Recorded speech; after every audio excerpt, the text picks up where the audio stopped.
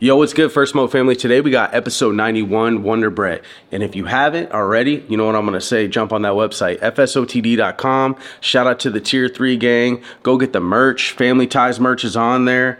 Shout out to everybody that came to the event. We got rolling trays, all the good stuff we use on the show. Go check it out. Also, go to drdabber.com. Use the code FIRSTSMOKE. Go get you an Excess and a white Evo like me and Biggs are rocking. You know what I'm saying?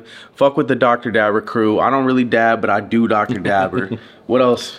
If you're a grower and you need supplies, if you're a hustler and you need bags, all the above, right? If you're in the industry, growgeneration.com or Grow Generation stores nationwide. First Smoke 10 is the code you want to use at checkout. Trust me.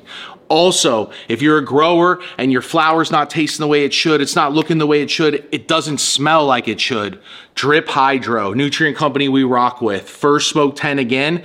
But let us know, reach out, family@firstsmokeoftheday.com, send us an email. Let us know you want to try Drip Hydro. We'll link you up, I promise. We'll get you a trial run. We got you taken care of. And without any further ado, let's get into these flavors with Brett from Wonderbrett. Let's go. I've had dreams about going up to for years for that a Wonderbrett facility. Then I run into exhibit at Tower Records. What's poppin', y'all? This is another Smoke Box presented by Be Real TV. I'm Dr. Green Thumb, aka Be Real, here with my man Wonderbrett. How's it going, bro? I got really into it when in '98 when I got gifted the OG cut.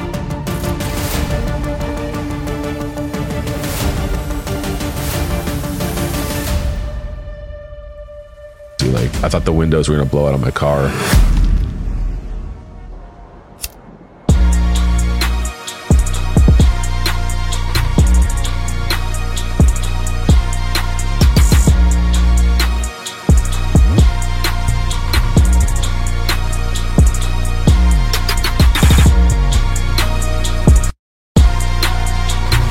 What's good, everybody? We're back. It's First Smoke of the Day. We got a special episode today, episode 91. It's your boy Pat God's in the building. I'm here with my co-host Blackleaf as always. What up? What's good, man? We got a special guest, man, Brett of Wonderbrett in today, man. Thank you guys for having me. Dude, legend in the game, been doing your thing for a long time, and it's a pleasure. It's a great show. You guys have a great format, so I'm interested to see what kind of questions or curveballs you guys might have lined up for me. So. It's funny you say that. Oh shit! I already stepped into it. Dude, we got another special guest. No, bring him in. Nah, none of that, man. It's like a versus challenge all of a sudden. Yeah. Even the stuff we're looking at right here on the table, it's like a blast from the past, like Northern Lights, the blueberry, it's, you're still in touch with all the flavors and stuff. So it's cool to see that, you know, and like you're keeping it relevant and you're keeping it dialed into your brand and how you do things. So it's cool. You got a different style. I like that. Yeah, we've been in a different lane for a long time. But we had a vision of trying to build this offering of all these fruit flavors, right? And all the gas that we could get to with OG and cookies or whatever it was at that time. Like, we're just trying to make this offering where it was, because the rec consumers is so different, right? So they want sativas, you know, but like maybe like, you know, the rest of the world doesn't want sativa at all. So like, you know, I don't know a grow right now that I could walk into right now where they're loaded up on sativas. Because if you can't sell that in the rec market, like there's really no home for that right now, unless you have a very specific, buyer at that point, you know, in your network that feeds off of that one sativa strain or whatever, or two or three. But in the rec market, we're trying to offer something that's like, okay, this guy, these people have never had strawberry. This is somebody new to the market, right? That hasn't been around for 20 years. And maybe we've all had plenty of strawberry strains, or maybe we've had enough blueberry or enough, orange strains or something like that. But, you know, we tried to find the best orange strain that we like. This represents the best of orange that we feel like is that we could put out, or the best of a strawberry strain, or a best of a lemon strain. So that part of the menu is for like a wider audience, right? Like, it's not just for the street, right? But I always feel like if anybody from the street wants to show up with a lemon strain and compete with our lemon OZK, then I feel like we can we could battle. You know, I'll take the Pepsi Cola challenge. Like, and if we lose, we lose. You know, like just as long as it's a fair vote, a fair fight. You know, so but it's about having that like array. You know, yeah, I like that. And you're focused like terpene specific flavors. Yeah, you know, it's all based on that. So it would lead to the concentrates, because when we were developing the menu and like searching for strains, like, you know, shout out to DNA Genetics and Crockett and those guys, the old school cats. Like that's kind of like where I started with some of the first seed packs, TGA, those guys as well. Like, but I got really into it when in '98 when I got gifted the OG cut, right? So everything was OG crosses with different males, because I didn't understand how you could, you know, I didn't understand the reversing or any of that kind of stuff at that point. So it was just like I needed to find a good male, right? And a buddy of mine had a sour grape that he had popped these seeds from TGA that he got given. I went to college in Humboldt for a few years too, so We'll definitely get into that. Yeah. There's a whole lot, right? So that story, but the offering really is to try to like offer kind of an inclusive group of people, but also then still have like strains that the headiest connoisseurs would be like, I want that OZ Kush, and I want that Pink Picasso, or I want the Picasso GAC, or some of these newer strains we're putting out too right now, like the Agave, the Blueberry, the Beyond Blueberry 2.0, our Black Orchid 2.0. You know, there's a lot of new stuff, you know, and then I like to bring back the old stuff too, like this Northern Lights is a 33-year-old cut that, you know, that's crazy. That was the strain of strains in 95, 96. Like if you could get even an ounce of that, you know, you had the best weed, and that was 400 or 500 even back then. And then, you know, like we were talking about, OG Kush came in and just kind of nobody wanted anything else but OG Kush, like from 98 till like, I'd say cookies. 98 to cookies. I like that. That's what I would say, really. Yeah. Like Burner and the Cookies organization, shout out to them and what they've done, all the breeders around that whole organization and their group, like Jigga, Sherbinsky. Yeah, all of them, you know. Powers Up. Yep. They all created great stuff at that time period that really opened up the market beyond just OG Kush, right? Like, because I was growing OG Kush for like 12 years and breeding for probably 6 of those years, trying to introduce new strains, but people just not having it. Like they were just, all they wanted was OG Kush and jars like this, right? Like, yeah. So that was the wave. That was the way, you know, for the longest time, you know. It reminds me of a paintbrush, and you have a palette of terps. Mm-hmm. So each strain represents a different color almost, right? Yeah. Figuratively and literally. Yep. And it's like you almost get to try these different colors of the rainbow or color palette, right? Like you're painting. And that's what I love about your stuff is like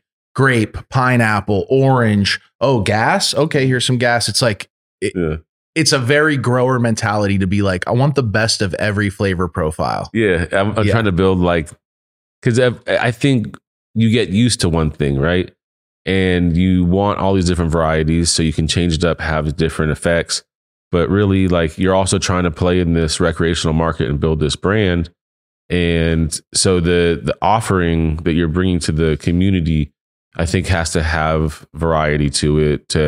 That was our vision, you know, like, and it's definitely like, I always envisioned like the elemental chart, right? Like of all these strains, and how when we would concentrate them and reduce them down into, you know, sauce was just becoming a thing. Like, man, I think around like 2015, 14, 16, right around there. Can't remember, but you know, separating diamonds and crashing the terps and doing that at a really high level, and having these terpene profiles when you take a dab of something that tastes so strawberry or blueberry or pineapple, that is where I think a lot of the fruitier strains future exists in vape pens, in concentrate forms, right? Like the flower is amazing to just be able to look at it and say, okay, I can verify that this is actually like where it came from. Like I smoked this flower, I smelled this flower. The translation is legit from A to B, you know, and now it's like all of these things start firing your mind about like what this could lead to when you start having, deep sessions and stony thoughts that go on for hours while you're sitting there going down the rabbit hole of terps. Like I truly believe that terps is the future of the cannabis industry. Like,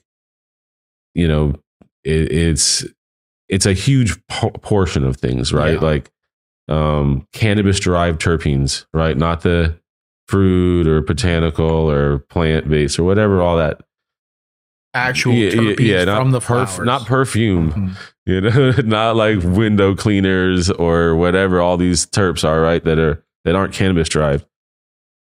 I think that I don't want to let the cat out of the bag, but I just really feel like that's the move, like for the future. Like I have an idea, but I just don't want to put it out till it's out. You know what I mean? What's your opinion on people that are spraying artificial terps on finished flower? I don't really like. I've tried those infused pre-rolls that are like that, right? I think that's what you're alluding to, right? No, like packs of flour. Oh, that's awful. It's big right now. Wow. Okay, so if it's artificial flavoring on packs of flour, spraying it. Yeah, that's awful. Like, yeah, for me, no. All those fake terps just give me headaches. Like, and I think it's just a lie. Do you know what's in that? Like, it's botanical terps. It's chemicals. Yeah, it's from like oranges and lemons and other real fruits. But we just don't smoke that. We don't smoke lemons and oranges and pineapples and all of these. Seems toxic. Well, and they're also artificial. So they'll take a terpene like pineapple, and then they'll say on the chart it's 12 different boxes that are different levels, like a graph, right? And each one is a different terpene in that pineapple. And what they'll do is they'll say, okay, now replicate that artificially. Where you think because they originally take a pineapple terp. They do this with other things, but they'll take a pineapple terpene, right? Like and they'll air say fresheners, all types of shit. They'll make a graph out of it. Flavors of 20 different terpenes, but they're all small portions, big portions, right? And then they'll take that graph and they'll artificially do it, mimic it, and then that's how they produce it at such a cheap cost. Because if you were actually deriving it from product, that's a process. That's a big same with, we talk about terpenes for flower. Like that process has still not been perfected. It's super expensive. Like, well, basically that's what I'm alluding to is I'm not going to say what I'm going to do with it, but basically my move in the next few years, and I'm working on it right now. It takes a few years to actually even execute what I'm trying to do. Is large scale cannabis terpene production, so that it's available for the guys who actually want to spray terps on their packs, but it actually be real terps. You know what I mean? Like not fake terps. That's controversial. It is. Yeah. Like add it to that's controversial for the consumer. Add it to champagne, to food. I've seen companies popping up and doing it, but champagne we haven't and all even types of shit. Yeah. tapped the surface of what you could use actual cannabis terpenes for. Like, what if it has a medicinal value we haven't found? It's like there's a lot of like a fragrance, Dude. Something like, I don't know, different things. Everybody always wants to have like a Kush cologne or something like that, something like that. Something Real nice Kush. though that smells like fresh, not smoked, like fresh. Yeah, papaya. That'd be interesting. Yeah, I don't got a lot of cool stuff, man. Like your whole flavor and style is like where you get your inspiration from. Like let's take it back to the beginning, like growing up and stuff. So, my mom, she was in the clothing industry. She worked at Bugle Boy and DoorDash. I used to be on my grandma used to buy me Bugle Boy. Yeah, like OP and all that kind of stuff. And so like I was just this young kid from the valley, and I was just always somehow around very creative people. And my parents had a very successful catering company. They did a lot of like craft services and weddings and parties. So they do events for like celebrities. So I always saw like really dope shit, and whenever I just wanted to be creative and do things for myself, I was like, when it came time to do it, I was like, there was a lot of influence from all these different time periods, like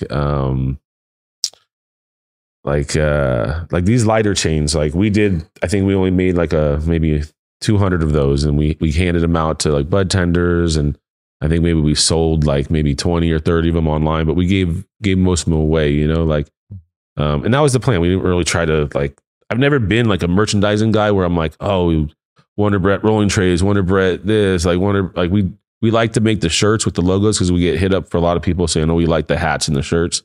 So we've done that a few times, but realistically, like I want someone to show up who's like, I want to take this and run with it and make it my business, because it's too much time. Like I can't do everything with the team that I have. Like I need somebody who's like, I've done this before. I've got these clothing deals done and I know exactly how to put these moves together. Let's just take your logos. Like we've done some collabs with like LRG that have been really successful. And stuff like that. Right. So like, That's I think a huge collab. Yeah. For me, honestly, like, it was such a like, I don't know, it just put such a huge smile on my face when I got that phone call and they're like, hey, LRG wants to do a collab with your logos and at the grand opening of the store. And so we were like launching the grand opening of the Wonderbrett store on La Brea. And we were launching that collab at the same time. So the shirts were available there. It was like all these things like lined up magically. And I kind of just feel very, I would say the mood of my life at this point in time is thankful and grateful. And just like, I have a lot of gratitude for a lot of the things that just, when I look back sometimes of the people that have given me opportunities, the people who believed in me, the people who opened up doors for me, all of these genetics that I was able to get gifted or just like find amazing seeds that came out of these seed packs that led to finding great males, that led to these different varieties on the table now. Like, I don't know. I look back and I'm like, oh yeah, we have done a few things, you know, like I like to say like, thanks to, you know, like Sublime, like the first collab I did with like Sublime with Rome, right? Like, that was dope. Like BJ Chicago Kid, Russ, Be Real, like just to be able to work with those dudes, like it's an honor. It's just a blessing, you know, like sometimes I don't realize how lucky we are sometimes, you know, like you get caught up in all of these daily problems and daily dramas. And sometimes you can't realize how blessed you really have been, you know. So, ain't that the truth? So you just got to be grateful for everything. Like, and just so people know too, I mean, we got into your history, but your facility is off the chain, and there's very few people that I've ever seen with like the irrigation you guys have, you know, you look at the top 10% of guys out there, and you know, you guys, when you look at the pictures of your facility, it's just mind blowing. Yeah, the facility. So just always out of like, you know, disclaimers and stuff so that I'm not trying to take ownership, and that's not my facility. I don't own that facility. We started a very scrappy, small group. We funded this ourselves. We had a few friends and family that helped us pay for all the packaging to get to the scale and some staff. But we made a deal with that company that it's called Walnut, is the people that own that grow. We came in, gave them some of our brand, a few points on the brand. They gave us access to the building and the ability to run the grow. So I spent the last 3 or 4 years really just like honing my skills at that scale, which is different. Like it's not like I needed to learn anything different when I went in there. It's the difference is executing, right? Like trying to, the way that design of that facility was and still is it's tough. You're taking down 4 or 5 harvests a week. It never stops. You're taking down 208 harvests a year. Like, so you taking down, it's like running and growing at a sprint.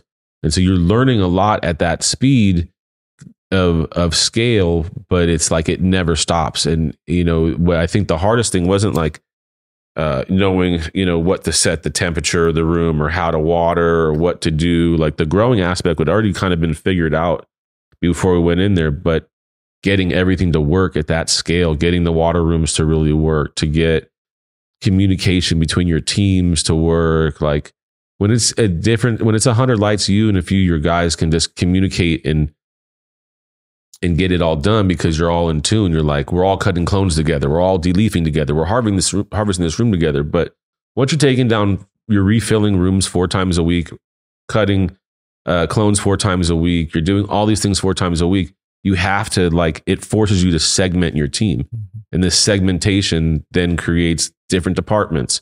And then it creates communication issues and scale problems. And that, I think, has been the hardest thing to figure out overall. And I think we're in a really good place now, but it was like, I think we ran, more fat in the sense of like how many bodies we needed for at least 2 years.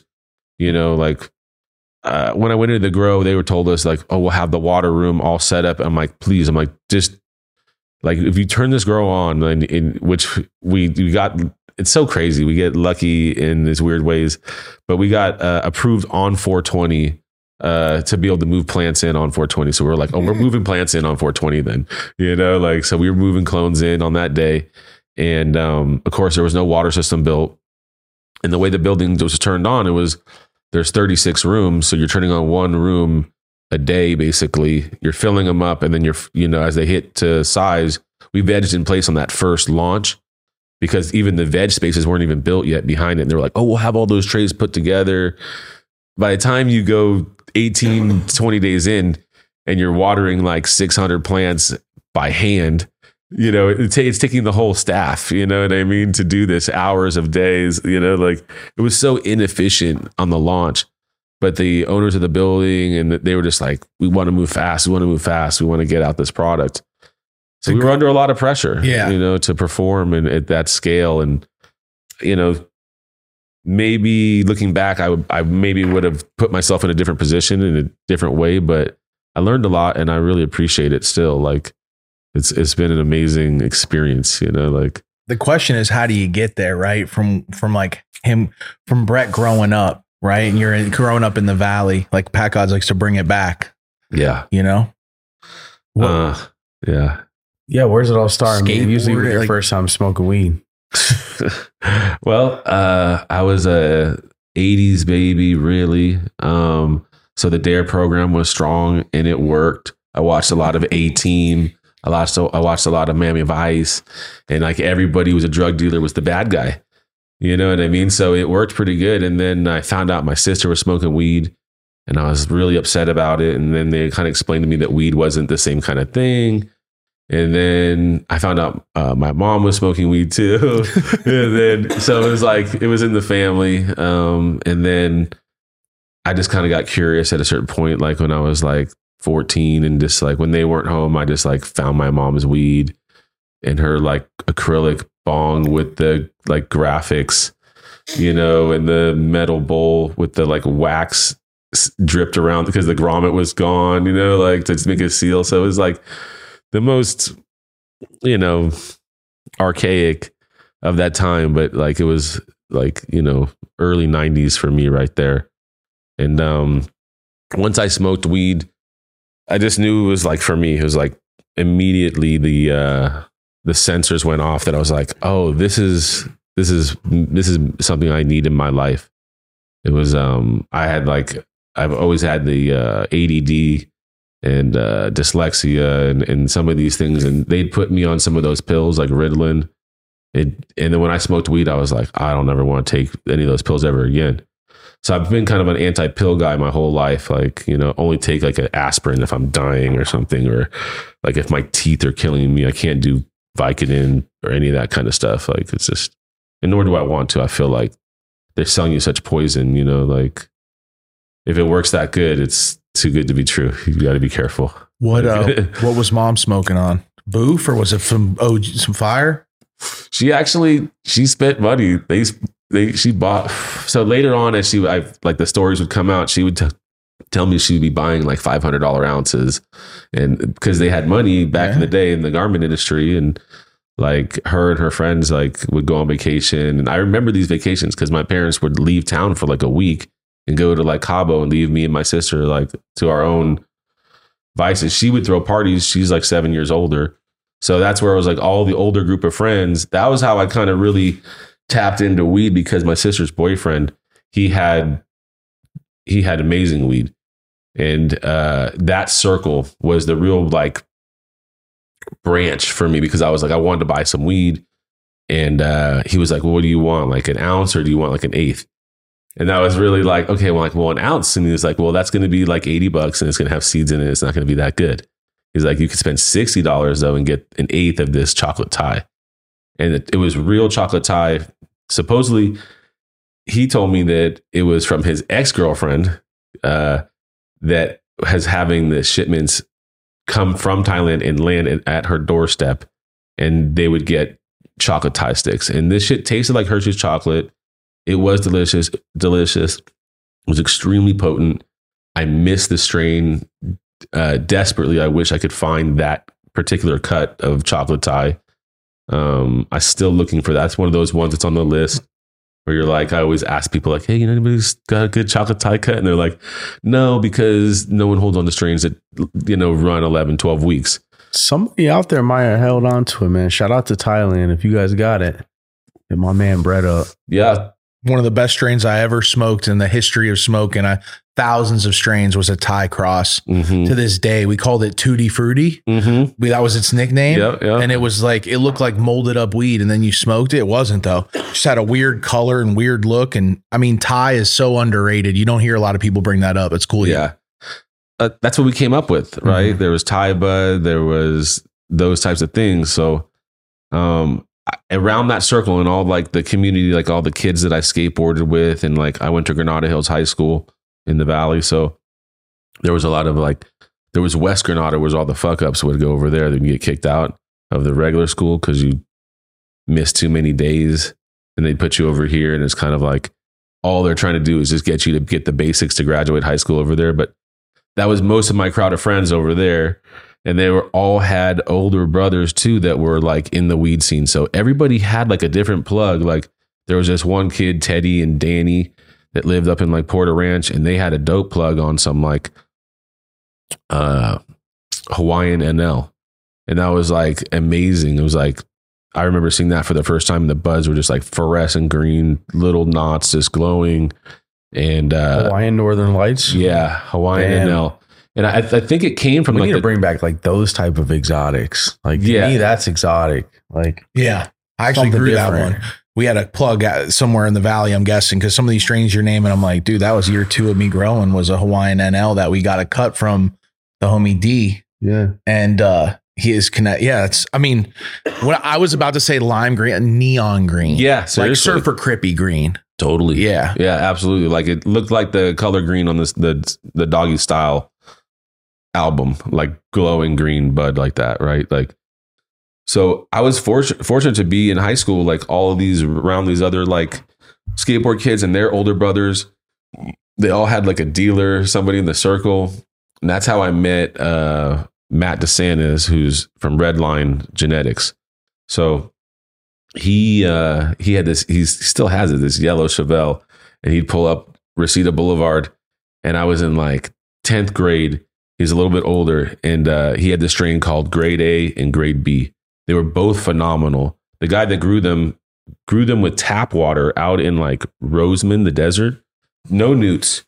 So the buds were like not big and developed at all, like kind of airy, but the bud was that type of bud though that like as soon as you put it in the bag, it was stuck to the bag, and you even if you shook the bag upside down, it wouldn't fall out. Like you'd have to peel it off the inside of the bag. What do you think happened to buds like that? Why is there less sticky buds right now these days? I think it just shifted the market. Like cookies and gelato and sherb, those 3 strains really just took over in the pop culture, within the music culture.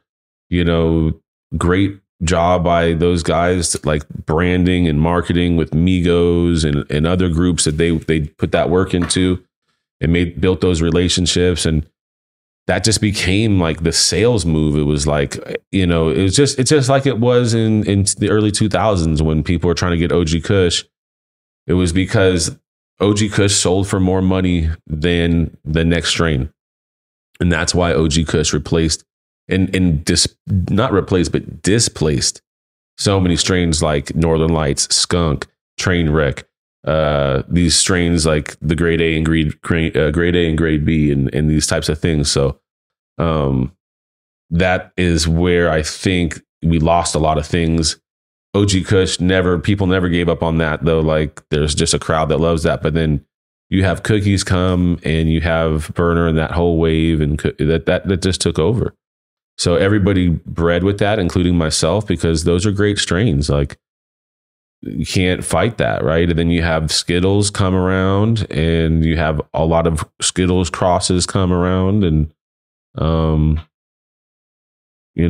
that's how, it's like when Dying Breed dropped the OZK packs, seed packs, and I found the gem of OZK, like the cut that everybody wanted and still wants, and I haven't let it out. Like, and I debate that type of thought all the time. Like, should I just give it out?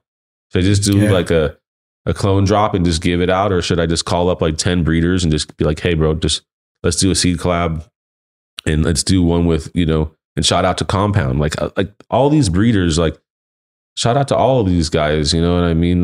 Like our Grapes of Wrath, like I found that in, one of his seed packs when he was just dropping those seeds at Emerald Cup, when it was still like, Emerald Cup was the Emerald Cup. Like, when you'd show up and it would be like all of the seed companies, Skittles had a line that was, 100 deep, like, I'm glad we got to go to a few of those. Experience that in your life, because it'll never be like that again. Attention, growers, hustlers, trappers, and yes, even you, the cappers. The right carbon filter can possibly save your life. Grow Generation. I ran out of vacuum seal bags. It's a Sunday. I need the single-sided or the double-sided all black. Grow Generation. Oh, that last mom can't get transplanted because she needs cocoa and you ran out of bags. Grow Generation, in store or online. Let them know First Smoke 10. That's the code to get you hooked up.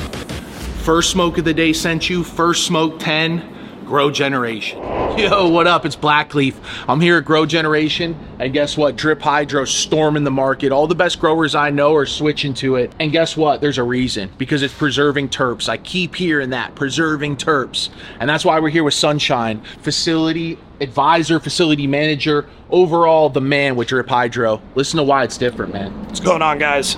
Sonny here with Drip Hydro. Thing is, at the end of the day, we just wanted to make a simple, clean, cost-effective nutrient line that nobody has really seen on the market right now. Nobody uses really our chelation formulas. The micronutrients that we have pulled to make this line is really just what makes it overall, bringing that consistency and quality back to what we want to see in growing herb again. And overall, at the end of the day, it's still really light on your wallet. It's a 5-part nutrient line. And again, if you're not staying sterile, or you have a big facility and you don't want to run rock wool and you want to run a mix of cocoa with an enzyme or something, you don't even have to run flow with it. So at the end of the day, it's just saving you money on your wallet while bringing the consistency and the quality of terps back. We wanted to bring the terps back and bring the soul back to growing. Versatility, cost effective, and quality. I mean, what else can you ask for? Drip Hydro, First Smoke of the Day, Blackleaf approved. Peace. Act like you know how this goes. Yo, First Smoke family, what's good? Go check out Dr. Dabber, drdabber.com. Use code FSOTD. Go pick up an Excess and Evo. Me and Biggs are on the Excess, as well as we got the merch on the site. The link's gonna be in the Fumble a bag, now I will not fumble a bag. Act like you know how this goes. Mood Trays is where we get our merch done. Shout out to Mood Trays, man. Moodtrays.com. FSOTD, this is where you're seeing all the gear, the custom die cut rolling trays, the ashtrays. These things are impeccable. They do an amazing job. Quick turnaround speeds, low minimums on the orders as well. Any of you up and coming brands, no orders too small, go to moodtrays.com, use our code, you're gonna save more money, and they're really gonna take care of you. They're gonna know you're part of the family. Shout out to Mood Trays, man, and let's get it. It was like the farmer's market of all the best people that had lived in Cali or from Cali or moved out here. Global attendance. And then, global attendance. Yep. And collabs that span even globally. Like some of the seed collabs, the strains used. I mean, CSI Humboldt. There's so many guys that put in so much work. They would work all year for that. To be like, I can't wait to, because they also know that some of the best growers out there are going to come, and now they can get their gear to them.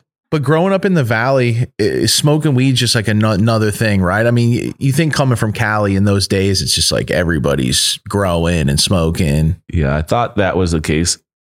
And then I had relatives that would be looking down on me heavy. I had living two lives for a long time, like, I spent a lot of time in the studios making music. So that was kind of my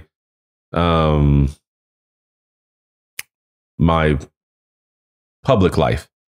Right. And then the private life was the growing life and selling weed. And they crossed over each other because of music. And I love music so much. And I like just being around creative people. And it's just so inspiring. And you sit in a room and you get to hear people like, Dr. Dre talk for an hour, or, other producers around him like Fred Reck and, Scott Storch and Mike Elizondo and Melman and all these guys that made my favorite music. You'd hear these conversations and their ideas, and you could just soak up so much game being around a lot of people. Shout out to Exhibit. He's the one who really brought me into that crowd at that time. And like in 99 when they were making Chronic 2001. And it's like I was just kind of making my name at that point in time around like guys like Be Real and Kenji and Be Real, he rapped about he's the godfather in my eyes. Like he is the modern day, and I wouldn't say maybe not the, he just basically, when he rapped about OG Kush in his songs, Cypress Hill was the biggest band, and it still is one of the biggest bands globally. Like, he's just done a lot. Like he's one of the first guys that I've seen ever, like just being like, I'm going up on stage with a 1 ounce joint or 2 ounce joint at UCLA College or wherever they're at in Texas, like where you could go to jail for real. And he was a real activist. So I think he brought a lot of conversation to the game, like when he would talk about weed on Howard Stern show and all this kind of stuff. And he made Kush the most sought after strain as much as it deserved to be the most sought after strain for as long as it was, and still is in certain, communities. Right. But, he really set that off. Right. And at that time that was a crucial time for me to like develop these relationships and kind of just get let into these rooms and have all these doors open up, and people kind of praise me and give me reaffirmation for the hard work that I put into this weed. And I just loved being able to show up with great weed and just sit in the room and then watch these guys make music or whatever it was, and just kind of sit back, because I was a musician as well, but I was like, I'm not going to bring that up because, you just have to kind of play it cool in these worlds. Like, and then somebody maybe one day might ask you, like, if you play an instrument, and then you speak up. But in that world, like, you kind of just wait till someone really asks you a question. People are at that level. They don't want to be sold anything. They don't want to be pitched anything. They just want to be treated like a normal person and not have their vibe all messed up by somebody who's in there trying to push something on them, How do you get into that phase? So you get into cultivation, right? Yeah. And you start cultivating. How does it transition into music in these different circles like that? Because most people, you kind of stay in, you're growing, you're kind of building your name, or at least your entity of like, people start to know like this dude's got the fire. Yeah. I'd already, just from being in LA and just always being like a weed head, even in high school, like I was buying weed and flipping, small amounts because I couldn't afford to smoke as much as I wanted to. So you're always trying to like have more weed. Like it was hard to get good weed at that time. So you would, you'd buy like a quarter pound of some like, stress, and then, get it for $50 an ounce and try to sell it for 100 an ounce or something. And so that cycle there led into like me just wanting to go to Humboldt at college, right? And just being like immersing myself more in the weed world, because that's where all the best weed was coming from. So what do your parents say when you're like, I'm going to go to Humboldt University? My parents we were going through a lot of struggle at that time. So, my parents, they were very successful at one point, and then they'd trust the wrong person and they'd kind of retired and put all their money into this oil investment that went bad. And it was, it really devastated our family. Like my life trajectory completely changed. Like I probably wouldn't even be in this seat if it wasn't for like that, like trauma or, terrible situation that happened to our family, right? Like we lost our house. We went through all types of bad situations. So but that type of adversity though, and struggle, like it led me to where I am today, right? Like that kind of, I think, made who I am, my character, like the ability to be resilient and, take an L and get back up again and go again and throw yourself out there into the world to be judged with your weed or judged with your music or judged with your art, or get up on a stage and talk for 20 minutes in front of 100 people or more or something. And like you're just putting yourself out there to be judged. And I'm just trying to, basically get my message out there about what I believe in and how I want to do things and what I'm trying to create, and just try to do it in a classy way, a humble way. I don't know how to be like a hype man all the way. It's not really my skill set. Like, but yeah, I mean, taking those risks and tying this all back into the answer to the question is like, after taking all those risks of going to Humboldt and back and going and bringing quarter pounds or a pound down from Humboldt, and selling it to friends and getting in the business, and then starting to see a few grows, and then really just somebody introduced me to the Kush, right? So I didn't know in 97, late 97, 98, around there, I didn't know about Kush at that point. But in the Valley, stoners are very similar with their habits. They show up at sushi bars in the middle of the day, and they all look kind of alike and smell alike. And so I show up at this sushi bar, and this guy, Mike, was there. Shout out to Mike for whatever he's doing right now. He kind of fell off. I haven't seen him in a long, long time. Mike, make sure you hit up Brett. Yeah. Don't be scared, Hopefully man. Come say hi.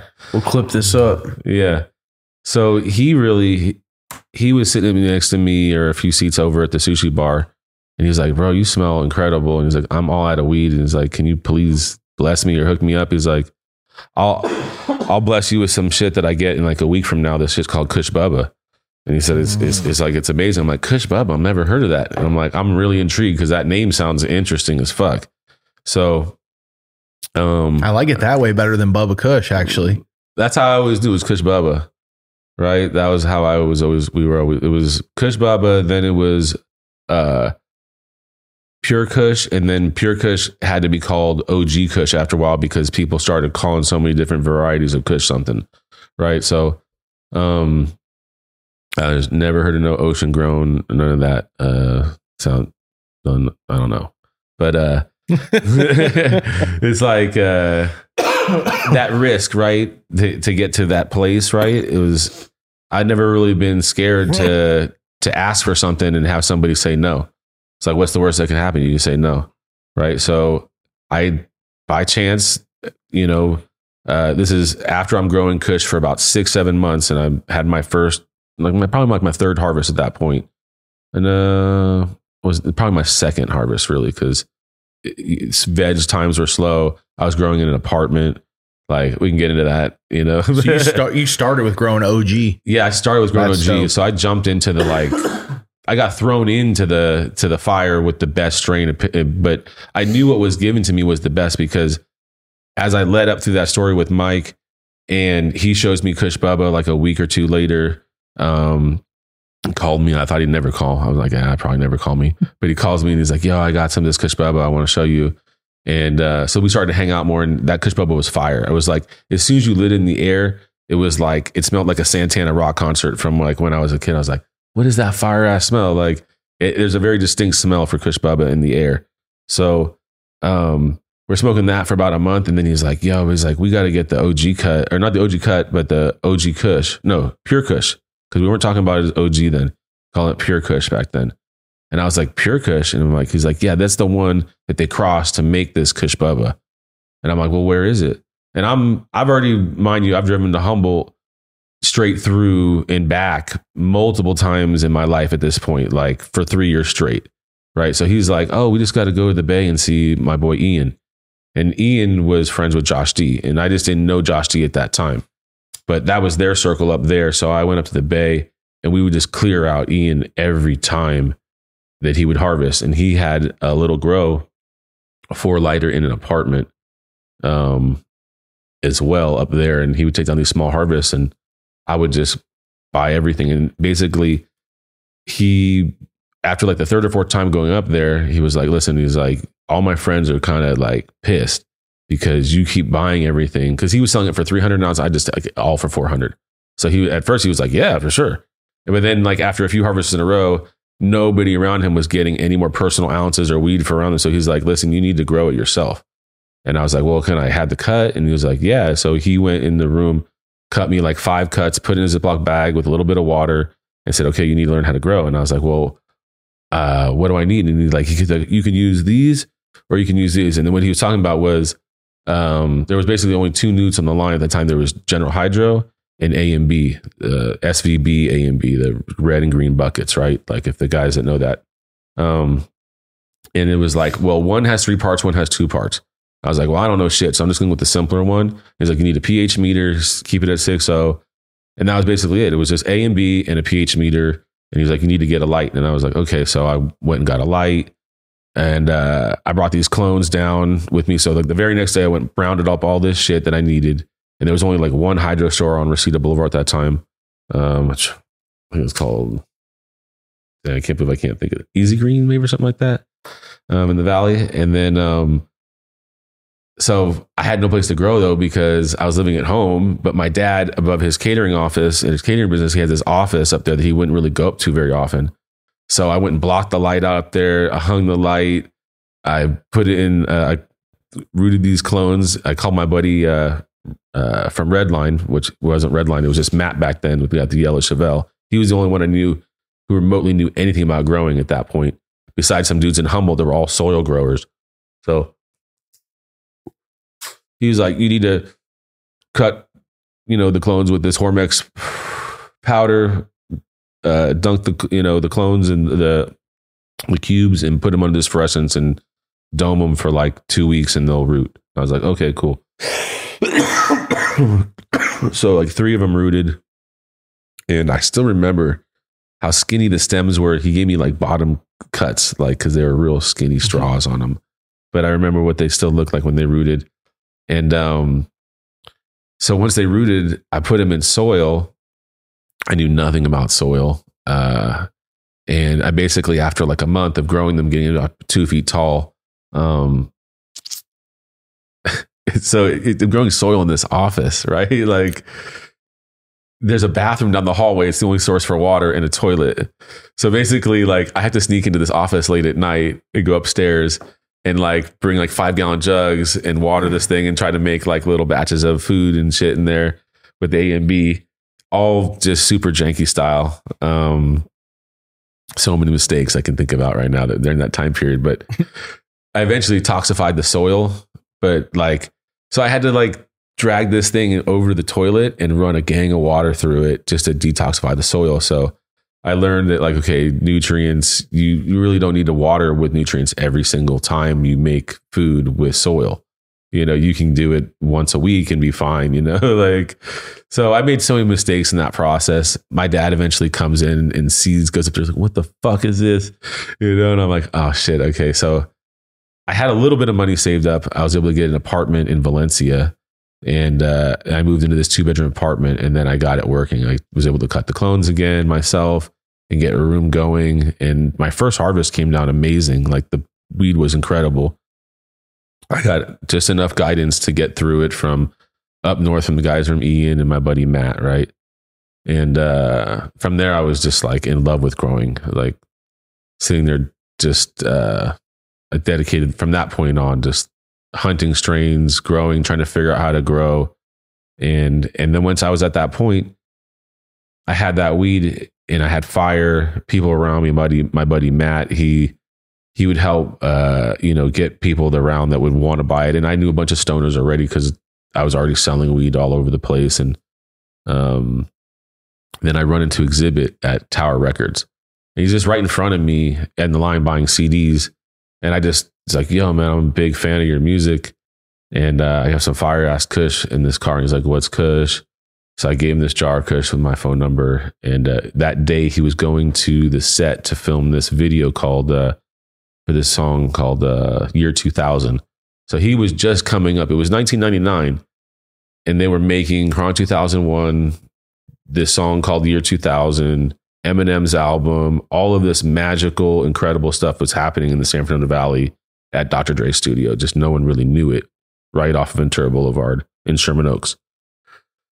So he calls me and he's like, yo, this is fire. Come pull up, bring some more ounces. And that was kind of how I got into that world, right? So it was like high school transition, family having terrible calamity, me getting blessed with Kush, and kind of having this role reversal with my family where like I started generating all the money from weed to pay for our whole family because everything was so bad, right? And then we slowly rebuilt the catering company again.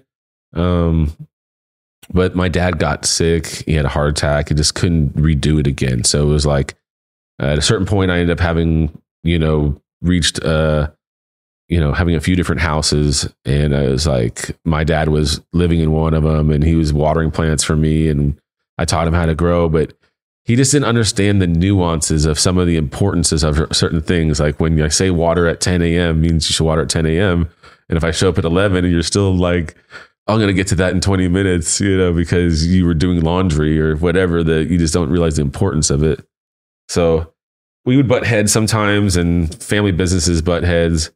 So eventually he just kind of went to Florida and relaxed in West Palm Beach and chilled.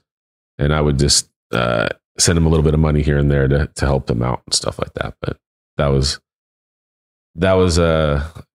just part of all the struggle to get to where you realize, what you want to do in life at some point, right? Like, and I just knew it was weed.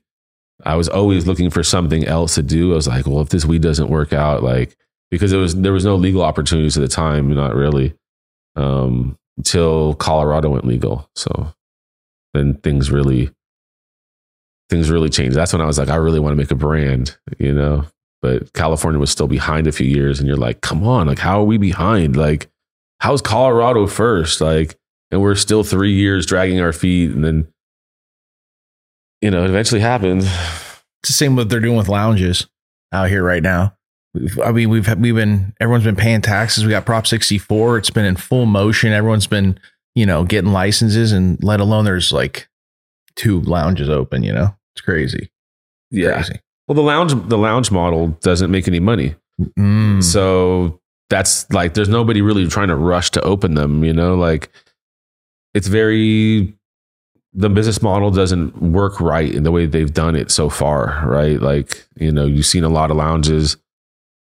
I don't know, just, they're always trying to charge for entry. They're trying to charge to use the rigs. They're trying to do all this kind of stuff.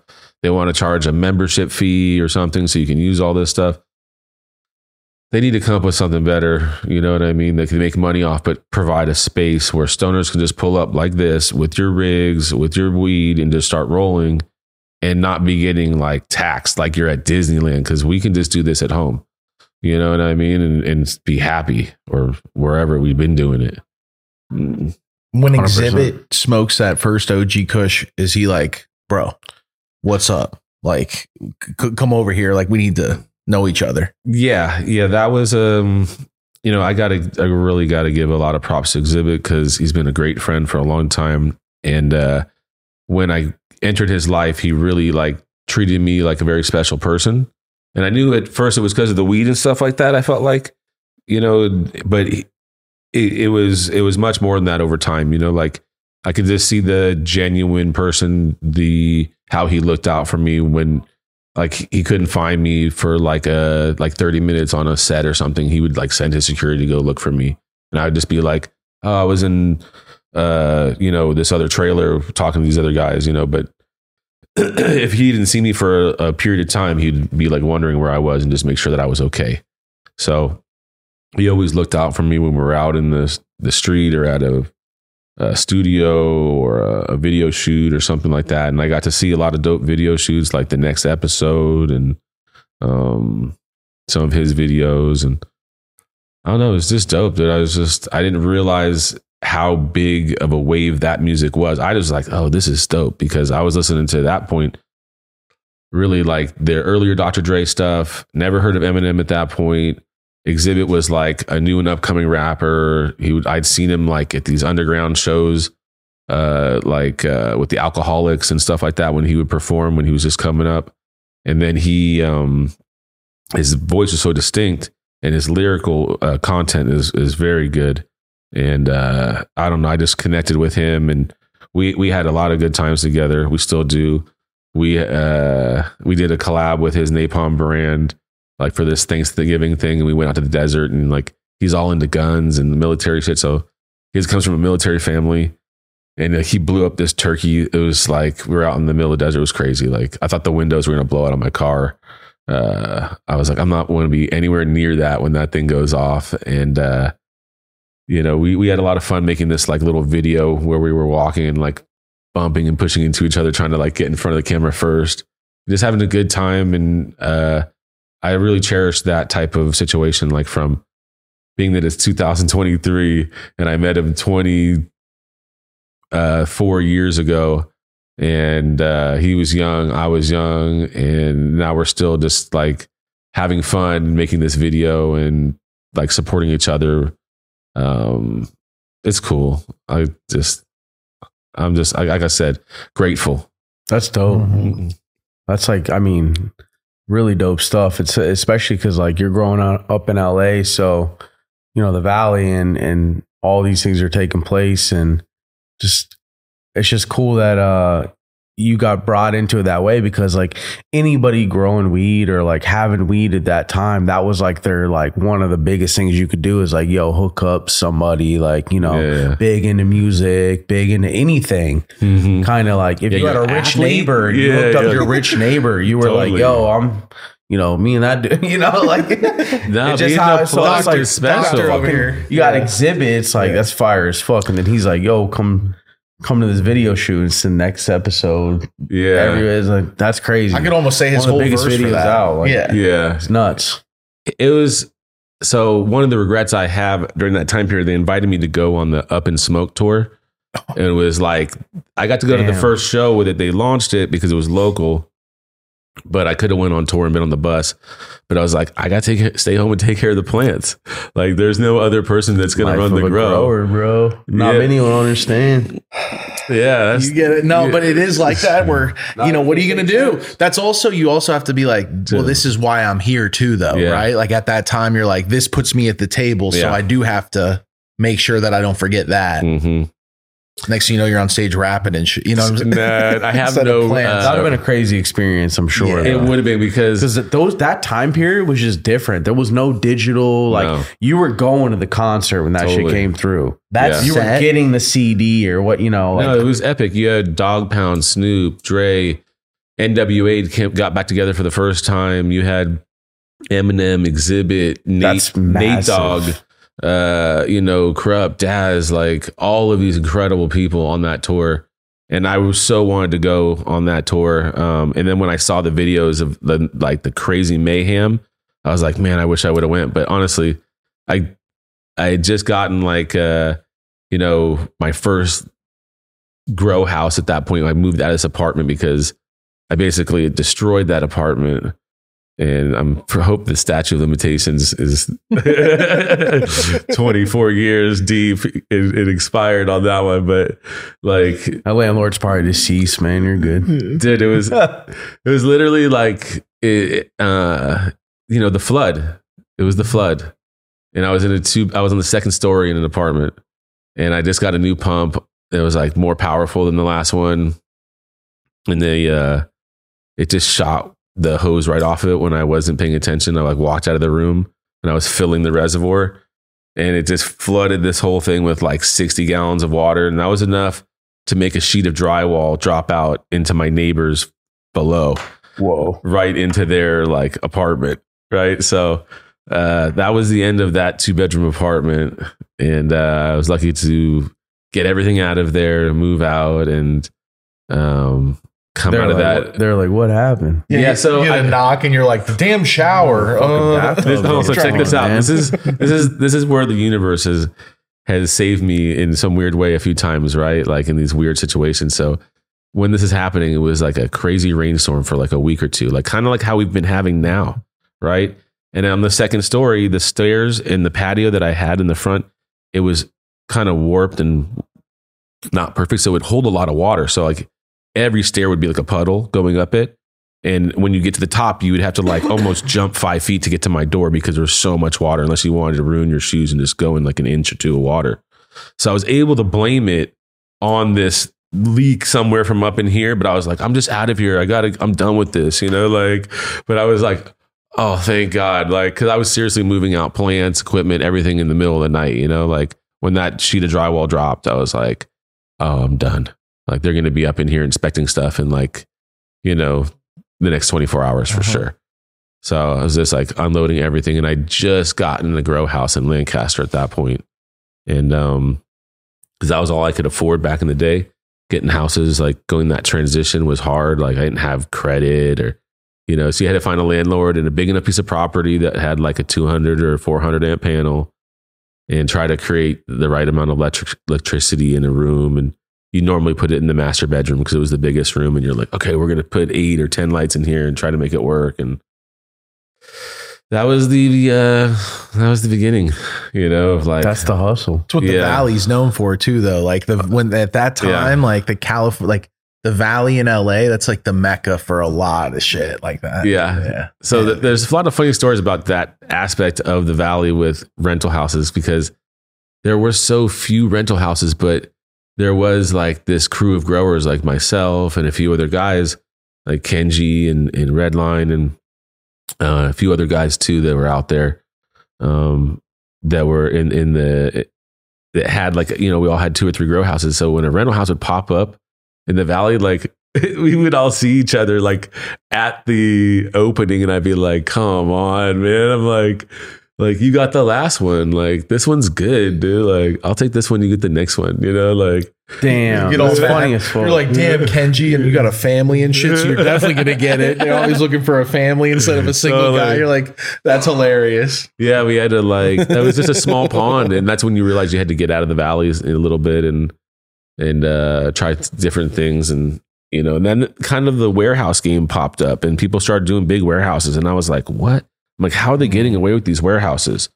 And sure enough, people got away with warehouses for a long time. Like we ended up eventually getting, rid of all the houses and just going into one single warehouse. And that was what we had when we transitioned in 2008, or 2018. Oh, okay. Yeah. Damn. So ran that warehouse into the situation now. Yeah. Wow. That's how we built the brand. Was really started from the house that I was growing with my dad. Right. So this attorney, Eric Shevin, he calls me and he's like, hey, these guys in Colorado are looking for a grower. And I you always have, good products. And I always, when people ask for a grower, he kind of gives them my name a lot of times. And maybe a few other people are in that list, right? For consulting so these guys from Colorado fly me out to Colorado. And this is right when it went legal. And they had this like pet clinic that they had bought and they got a license and they were converting like there was all these like concrete bays where the dog kennels used to be. And I was just like, I can't do this, man. I'm like, it's like snowing outside. This thing's like subterranean. Like you guys don't know what you're asking for. I'm like, I can't even tell you how to get this to where it needs to be, to where like an inspector is going to walk in here and do this, like, and sign off on this, say this is good for fire code and all that kind of stuff. I'm like, my skill set is on how to feed the plant, identify unique genetics, breeding, plant health, post processes that are preserve the quality of the genetics so we don't lose the terps. And that's what I'm really good. I'm not a mechanically inclined guy. Like I can, put together something from IKEA, but I've never sat under the hood of a car and been like, let me tinker around and put this carburetor in and You know, I just haven't been that kind of guy. Like, so I had a whole team of people around me that you had to build to support that self. Like when you were back in that day, you needed to find a homie that was a great electrician. You needed to find a homie that was great at AC work, and you needed to find another dude who was good at carpentry. And then you'd be able to go into houses and get like kind of like clean home grow setups, which I thought were like pretty tech for what we had done at the time. Like, and God knows all the trouble we had to go through at grow houses. I mean, the 2004 to 2008, like real estate, like climb and bubble, like people were doing so many refis. I had to take houses apart because they were like, I'm sending an inspector in to refi, to evaluate the house again and they're going to take out another 100,000 loan to go buy some other house or whatever the owners were doing. But we had to like put together houses back together within like, a few days. So you had teams that we would just literally, you got holes in the ceiling, you're patching drywall, you've got the carpets already out of the house. You're putting new carpet back in. I would be having walkthroughs with the owners and the like adjusters or whatever. And they'd be like, looking around me like, this is better than what we gave it to you as, and we would do crazy shit like that too. Like put in like a brand new vinyl fence on the one side just to make the neighbors stoked on the other side, like pay for some extra gardening in the front, so the other neighbors are stoked. So you don't just look like, young kids with raised up trucks and motorcycles and quads. Like, and I mean, I thought we were slick. But as you get older, you're like, yo. Yeah, it's almost like we were wearing a uniform, like how rappers wear uniforms now. Like you got to have the Louis belt, you got to have the Gucci this or the. What was the uniform? The uniform, it's still the same uniform. It's still the same uniform. It's lifted trucks, right? Like it's toys for like young dudes, like people who work a real job. Like they're looking over going like, yo, you got a boat now? Like you got a motorcycle and you got this guy's doing pretty good. Yeah, and you got, you're just living the life and they're like, I don't see this dude even leave his house before 10 a.m. ever. You know what I mean? And they're out all night and you're partying and you're just, you know what I mean? Like that was one scene. And then you had, I bring up Matt from Redline a few times because he was such a close friend of mine and still is to this day. And we support each other. We pass back genetics and breeding projects back and forth. And part of his menu on Redline is some of the males that I gave him that he helped create what he has. And some of the stuff that I have on my line, he's passed back to me that's back in my line. And he was the wild one in my group. Like I was reserved and tame. And I was like I almost consider myself like the photographer in the corner, the way I live my life. Like everybody else is partying and I'm just kind of like there as this observer, right? In some way, because he was a DJ at a strip club. So he was living the life. He had 2 girlfriends. He worked at the Spearmint Rhino. He was like top DJ. He knew all the club owners in LA. So we'd be sitting right next to Paris Hilton or Britney Spears or Justin Timberlake and partying with all these celebrities. And it was because of him and it was his charisma and his energy. It wasn't because of me. You know what I mean? Like I was off with these other group with these rappers in a different like private way that I kept very low key because you just didn't even want to really talk about it because you didn't want to burn yourself from your own spot and be like, oh, this dude's out here bragging about hanging out with these guys and it got back. And like, so you just tread lightly when you're in these, places. You don't really want to blow up your own situation. So, huge shout out to Ian and Matt. Yeah, I did. Matt, 2 guys in your life that didn't have to step in like that and give you any assist. And really, that's dope, bro. But giving you cuts at a time like that. Yeah. And then the other guy to be like, all right, 6.0 pH, make sure you do that. Like, just that, just man. The basics. Yeah. It was like 24-hour lights. He's like, you can do 24-hour lighting or you can do 18-hour. And I was like, he's like 24-hour just keeps it in veg a little faster and this and that. And we ran 24-hour for a long time until we realized it just wasn't necessary. We're just wasting energy. But that was just how we went, But you're with Matt and you're in the club and he's also a grower. Yeah. You guys are blowing fire down. Yeah. What's that like now in LA at that time? we had Rockstar treatment. Like he had all the plugs. So when there was a line outside of the club, like we would walk up and they would just move the rope and we'd get a bottle and a table. And it was at a real cool level that to be at for that age. And and just, I don't know. And just, I look back at it and I don't even, I'm like, if that was really my life, that's crazy. I can't even, I feel like a different person now because, I'm married. I have kids. I've been married for, 18 years. I got a 12-year-old daughter. I got a 16-year-old daughter. I don't think I've ever mentioned them ever in an interview or anything like that because I kind of keep my life private. But what's that like? How do you balance that? That's the craziest part. It's like living these two lives. Like one day you might catch me at the church on Sunday with my kids, just watching them do a play or something like that. Or the next day you catch me like yesterday at network, just like having this huge sesh with like 20 people smoking joints and just coming across all these OGs and different brands and people that you see. Like I love the community. I love to see people win. I want to see everybody be successful. It's a really hard time in California right now. It's hard for brands to make money. It's hard for my brand to make money. Thank God that we have a few out-of-state deals. And we just trying to make it so it's like we were at a point where we were like selling like almost 800 pounds a month at our peak. And now I'm just like, you know what? There's all these stores that don't pay their bills. So there's massive AR problems. So it's like, if you want to maintain those numbers, you're basically going to be giving away a lot of weed. And you can't finance that and you can't afford that. So basically we decided that we're just going to go scale back to the top 100 stores that pay all their bills and only be in those stores. So if you're wondering like, hey, I used to get Wonderbrett at this store and it's not at this store anymore. Well, it's probably because those dudes didn't pay their bills. Right. So we're at a lot of stores. The chains, the accounts we work with, some of them are like, chains that have, 15, 16 locations. Some of them have 2 stores. It's just about who really is running their business the right way.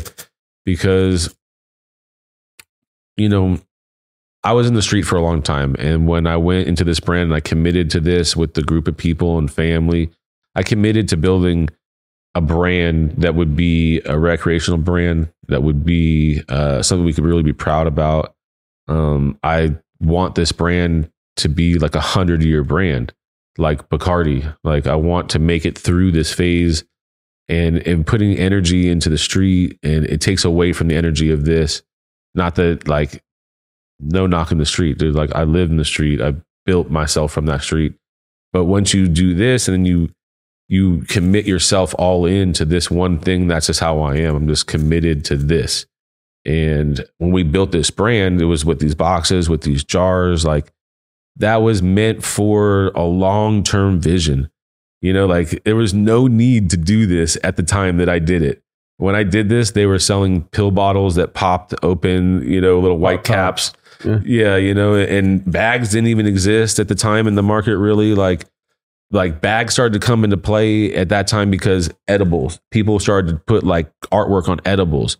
There was no branding for cannabis, and like I was selling my OG packs to the stores, and it was pissing me off. I'd go in there, they'd rename it this, rename it that, and I would go store hopping, going to different stores around the valley, Santa Monica, driving all over the place because I don't mind driving. I'll drive 20 hours to go get some good weed. Like if it's a whisper of something special, and you're like, oh, we have to go drive to go get the original, Durban poison. It's like black and came from Africa and it's the highest psychedelic. And you're like, really? Like it's going to make me hallucinate? Oh, let's go. I'll drive the journey and the mission, double. So the brand has been, in the inception of like something that was supposed to last the test of time. Like, and so we made it harder on ourselves in certain ways, coming out the way we did it and trying to maintain it this way and grow it this way. And stay in our own lane and not like, monkey see, monkey do. Like that's what's working. That's the hot strain. Like, let's grow that. Like sticking to our integrity of what we think, and what we want to offer to the group. Cause if we just did that, it would everybody would just have the same exact shit all the time. So I like the variety. I like to smoke this, this blueberry joint and then smoke that agave joint and then go to the next one and hope that somebody shows up with something that's like I've never seen before, a jar that makes me want to go, hey man, I need your number. Like I got to get an ounce of this. Like that to me is the ultimate sign of when you want to buy the weed that someone shows you like that. You're like, that's when you're like, okay, I'm connecting. Like this is what people want. Like when I would show up with like pink Picasso jars and like, you know, shout out to guys like, you know, Bobby Trill that help promote and get some of that weed out to certain places and stuff like that for us with OZ Kush and Pink Picasso and Orange Sunset. And before we transitioned, you know, completely into the recreational space with the licensed everything. But that's the goal is just to really be a brand that can live forever. Like, what do you think are some of the keys to make it past this time that we're in right now? Deep pockets. Ooh. Like that's a tough answer. You know what I mean? Like right now in this economy, that's like cash is king. Like if you've got a little bit of money saved and you can just like, that's kind of where I'm trying to lay in that situation and say like, well, I'm only going to be in 100 stores. I'm only going to worry about trying to sell 300 pounds a month and make money off of that and focus on other states because California is broken. Like you need, if you want to fix this model, trying to tell this man, bro, like denial, he means the cannabis part, not the state. Well, the state is also in a crazy place too. Like they move so slow. It's the state. It's the state, and that's why so many people have moved out of here recently. Mm-hmm. I think with it continuing to traject in this direction, it's going to get spread back out, and I don't know if the Mecca is going to remain here. It'll be interesting to see, right? What do you think about that, Brett? I think that's a great fucking point, is what I think that is. Makes me think about a few different things. And shit. And I brought this up to him. I was like, look, the originators and the guys who really know what they're doing, they got kids now. There's things that you got to consider over just being here to be here. Because it's like, damn, they're hitting you in your pockets. It's crazy outside. You can't just go anywhere. Like it's a lot of stuff all happening at once. And Cali hasn't rebounded at all. It's getting worse faster and faster. Like honestly. There's too many licenses for cultivation. So with so many cultivation for licenses, just too much overproduction. Then you have the tax structure that benefits the traditional market and, you know, really just penalizes the people who have dispensaries and cultivations for paying for all these licenses, taxes, and trying to follow all the rules. But they're paying like crazy amounts of taxes to just participate when, you know, basically it's like a $500 ticket if you get busted for growing right now at your house or something. Like, don't quote me on that shit, but it's cheap. Like no one's going to jail for weed right now. They're not processing and feeding anybody. And nor should they. Like it's just the system has to change. The licensing side is too strict. It should be more inclusive. I love the licensing side for one major factor, the testing, not because of THC tests or whatever these numbers are, but because now everybody's like getting clean weed. The pesticides are out. Like that kind of shit is dope. It pushes the growers to not use cheat codes with pesticides and bullshit sprays. Like learn how to grow properly, so that your plants are resilient against pests and disease. It did basically eliminate. I mean, if you're using like shit like Eagle 20 and Avid and stuff like that, you're so far behind at this point. It's like that I you know, it is cool for that. You do see the last 3 to 5 years, people are like really on like, are you on that shit? Like, nah, bro. You know, they look down, which is great. I'm glad to see that shit go away. Yeah. All that bullshit. That's a great benefit. You want to fix California market, you got to make it a COD market. Stores need to pay COD. You can still leave the taxes where it'll be, but at least the brands that are trying to really do this can survive then, right? They're not going to get, because every day there's like 10 more bag brands that just pop up that are willing to just like bend over backwards and give away discounts and do BOGOs and refill the shelf for these dispensaries over and over and keeping them. They can just run off on tabs and just that credit line. Yeah. Every time. It's like free money, like with interest free. We'll pay you in 90 days. Maybe we'll pay you in 30 days. Maybe we'll pay you never. Right. And then when you really step back and you're like, you've been in the dogfight for like a minute and you've been like beat up in this situation and you try to get your bearings and figure out what's really going on. You're like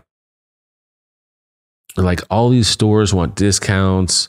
They've trained the consumer to go from store to store looking for a discount from this store on Sunday, this store on here. This brand has, you know, a BOGO running here or 30% off, 50%. So they trained everybody. And I don't blame people that are consumers for trying to get a better deal. Like I don't waste my money out in the world. I save my money for my kids and for my bills for those rainy days so that I can survive times like this. Right. And, people just, they need to change a few rules here, right? Like they need to get the money to the growers the way it is. They fixed the excise tax situation this year. See, up until the beginning of this year, excise tax was going through a distro, supposed to be collected at the storefront, then go back to a distro, and then the cultivators would have to pay the excise tax. So you're talking about a ton of accounting and overhead that cultivators should not be responsible for, and then liability of that excise tax. If you don't pay that excise tax bill, you get taxed 50% penalty.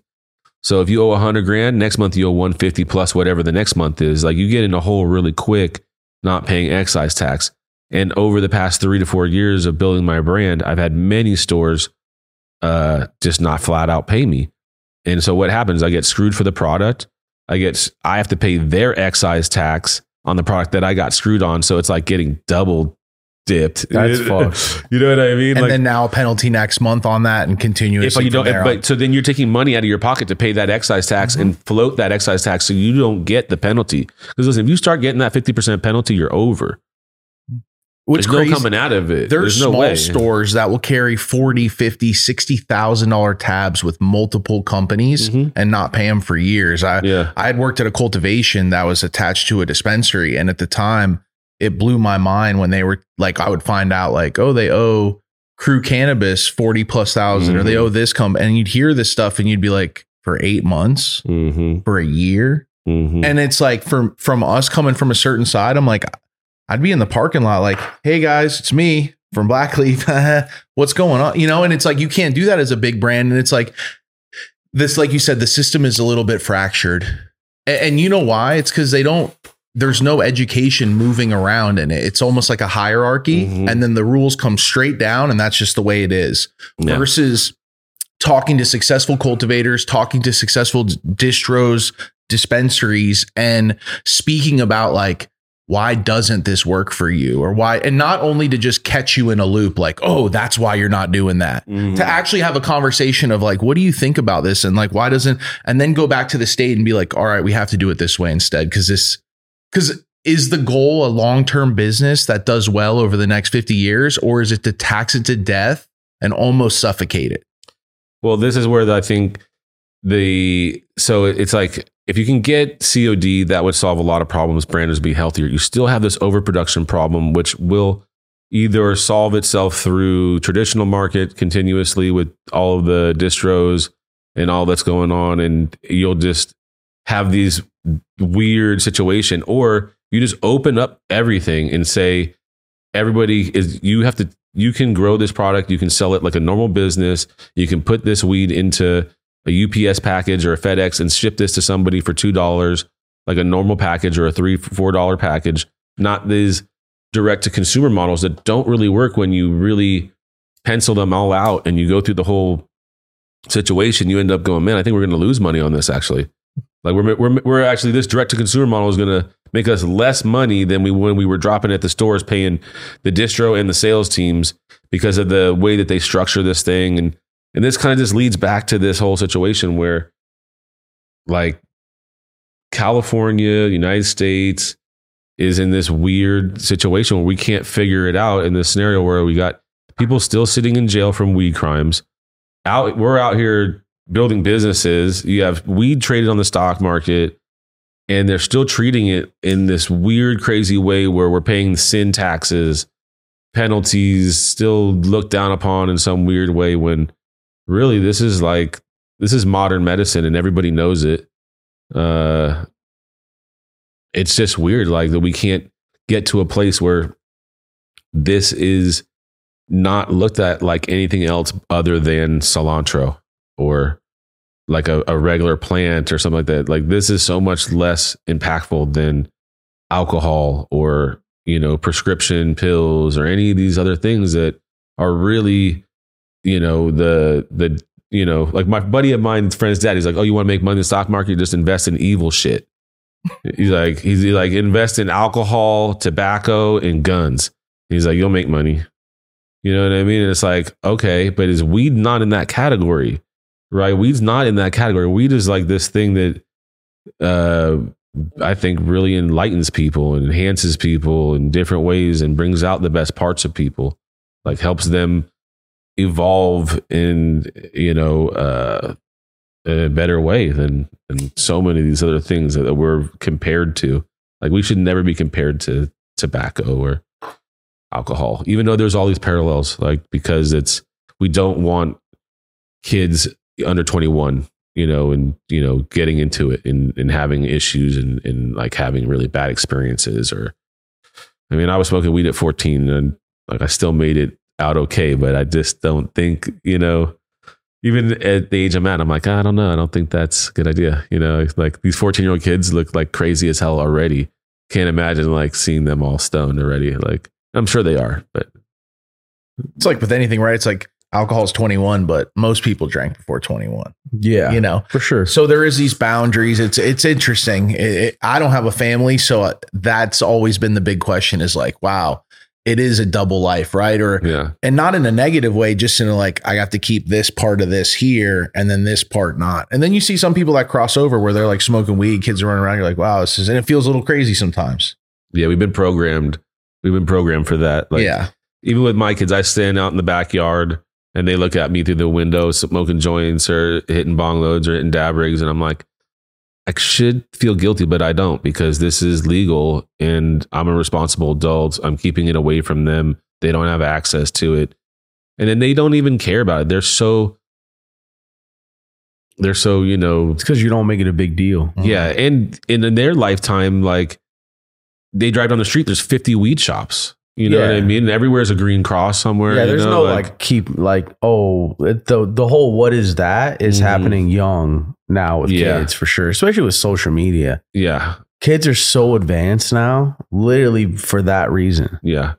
They get exposed to everything way younger. Yeah. And your people are just getting smashed in their living room, pounding alcohol in front of their kids. And it's like not even a second thought that's, you know, maybe, you know, 10 times worse than seeing me smoke this joint from 20 feet away through the glass window, you know, like for sure. You know what I mean? Like it's, I'm not trying to put it in my kid's face and be like, I'm trying to be responsible and listen, you're too young for this. Like wait till you're 21 and then have some fun.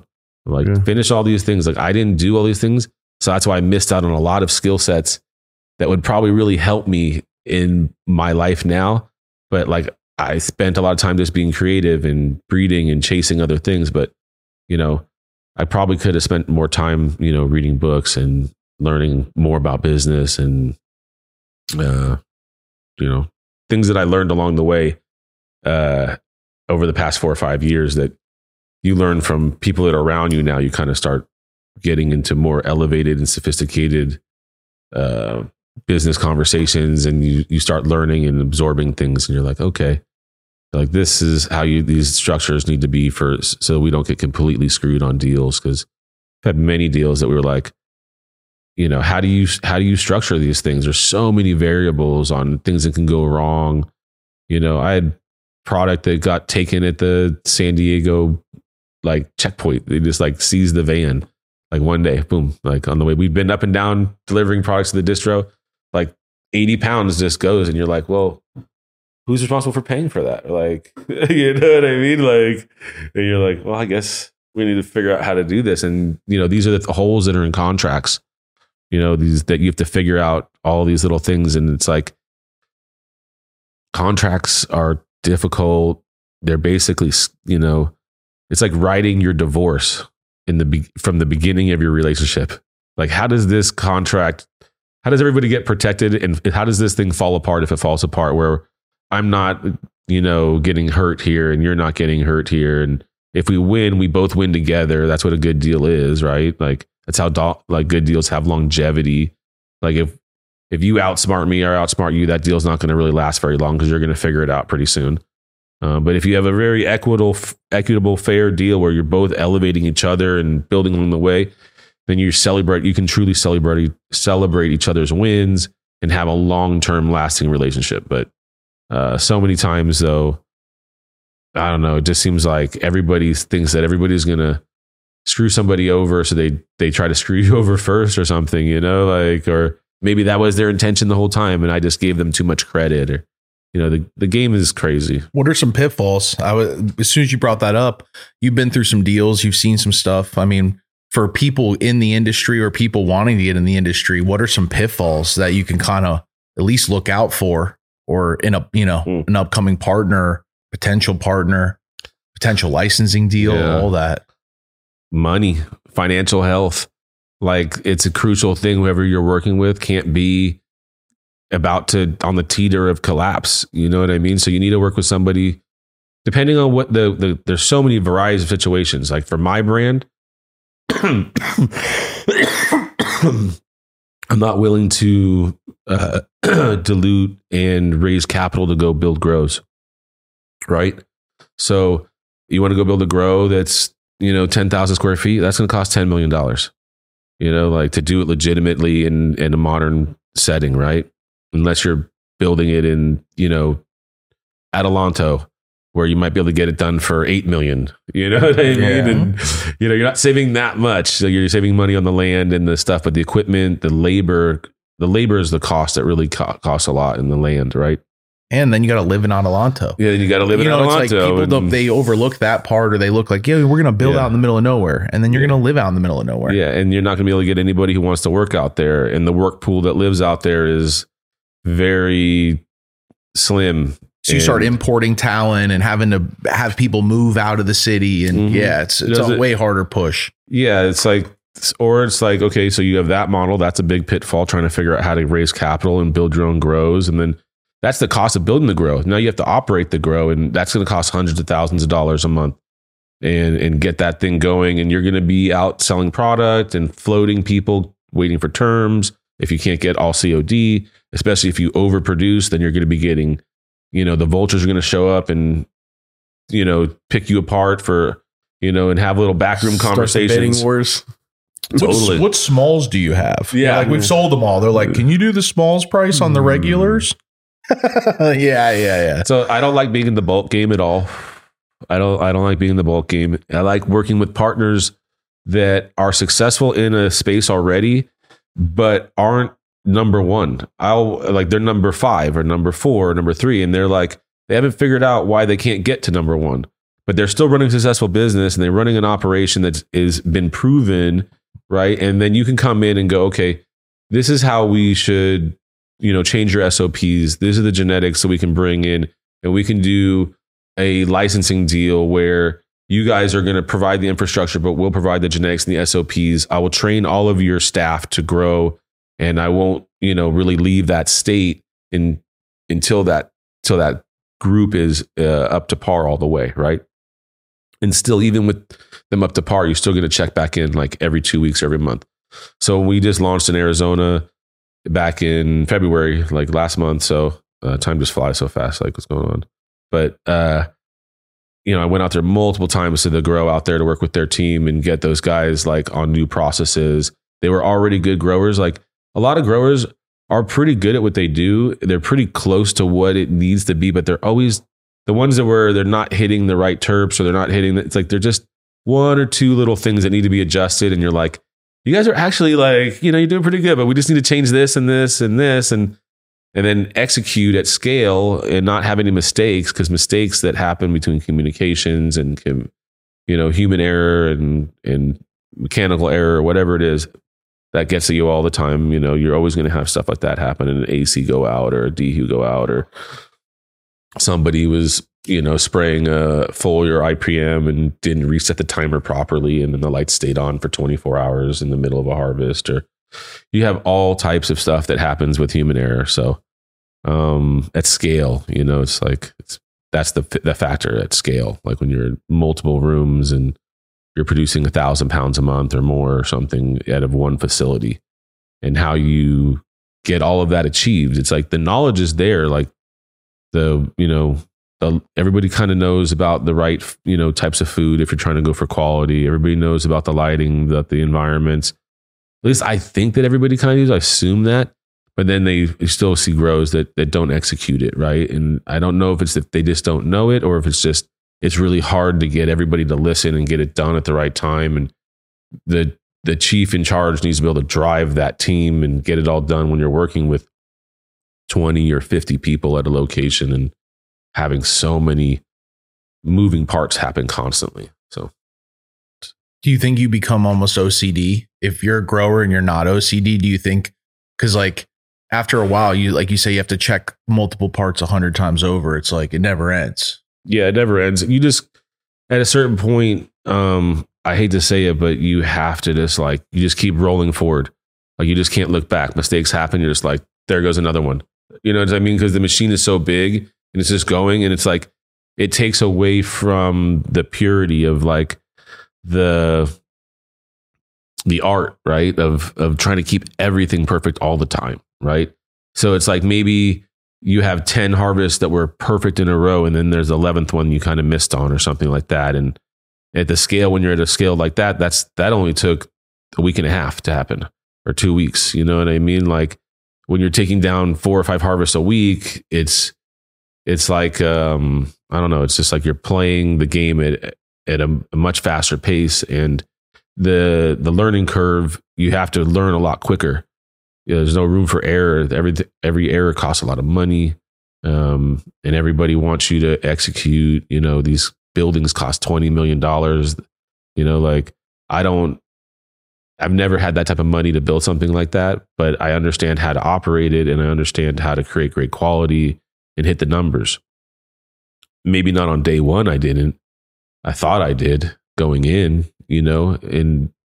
but then when you realize that's why I say it's really about like the execution, the back end side of like getting what needs to be done daily. And when you cannot be in 36 rooms every single day, I would be in them every single day, but I could only be in each room for maybe 5 to 10 minutes at a time, and that would take up like 6 hours of the day. And then you'd be like, well, we have other problems in the water room. We have other problems in post-process. We have other problems in the trim room. We have problems in the cure room. So you have to go from department to department trying to get everything dialed, because guys are hiring in Long Beach that are in the social equity program or coming in that we were trying to bring in very early on. A lot of social equity people, they didn't really know a lot about weed. So they didn't know like, this is what wet weed is. Like, yeah, don't close that, like don't close the lid on this. This is how you cure stuff. Let it dry properly. Then we had to get all scientific and get water moisture content meters and show them like, this is what it's supposed to be. Like it's supposed to have a little squish. The stem's supposed to snap. And then the number for that is this with this strain, and then do that every strain so that we can try to systematically create high quality at scale, which is just really hard to be consistent. And that's what the brand is supposed to be, that like the Coca-Cola consistency is supposed to be there. Like we're supposed to be able to, anyone who looking for a good eighth of weed is supposed to be able to buy any one of these boxes. Doesn't matter what strain it is. They're supposed to be able to have confidence when they buy this box or any of our weed, whether it's in a bag or a box or a pre-roll or whatever, that it's going to be quality. It's going to meet a certain level. Like it may not hit a 10 because it's very hard to hit a 10 from that scale. And I like to say that we're at the highest level of quality at scale that I can maintain, right? But there are certain systems that I can't change when it comes to testing and the time and length that it takes to get to a store sometimes and get through distro hubs and then get on the shelf. Like it takes a lot of movements to get all your product there. It's like, it's not the same as like when you just trim this after it dried for 12 days hanging in your garage, and then your boy, had it for 3 or 4 days curing, and it's just smacking perfect. Like every nug is exactly picturesque, unfettered and undamaged. Like it's impossible to get to that at that scale because there's so many moving parts. So But I'll take the challenge though. Like literally anything in these boxes, anybody wants to show up from the street selling $1,000 ounces or $16,000 pounds or crazy whatever. Like I would love to do a blind taste challenge and line up a few joints and have everybody grade our scale product at commercial versus some of the home grows. Like Calling out the small batch boys. I like competition, dude. Right here. So Small batch boys. like, You might have to do something. yeah, I think Get it us would in be the great. DMs. We could arrange it. You know what I mean? That would be dope. That'd be the dope. studio. Some blind tests. Yeah, We'll do it live. yeah. Show Ain't show no up cheating with, that. yeah, We'll do it live. exactly. Show up with your best strain at that time. Batch boys versus Wonderbrett. I like that. Not you guys, verse, you boys just- can come masked up if you want. Don't worry.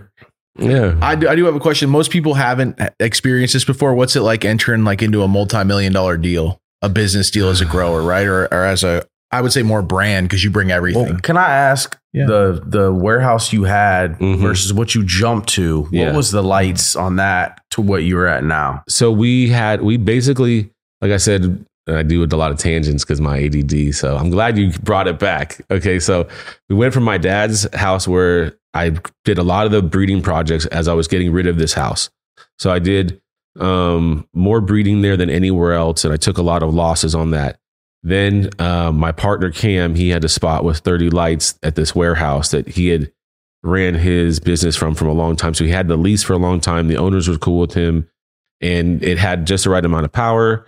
And I was just came back from Colorado, and I was like, I want to start this brand. And I was just getting it started, and I called up my boy Cam, and I was like, yo, let's use this spot and let's go half on this brand. You can have half the brand and we'll go.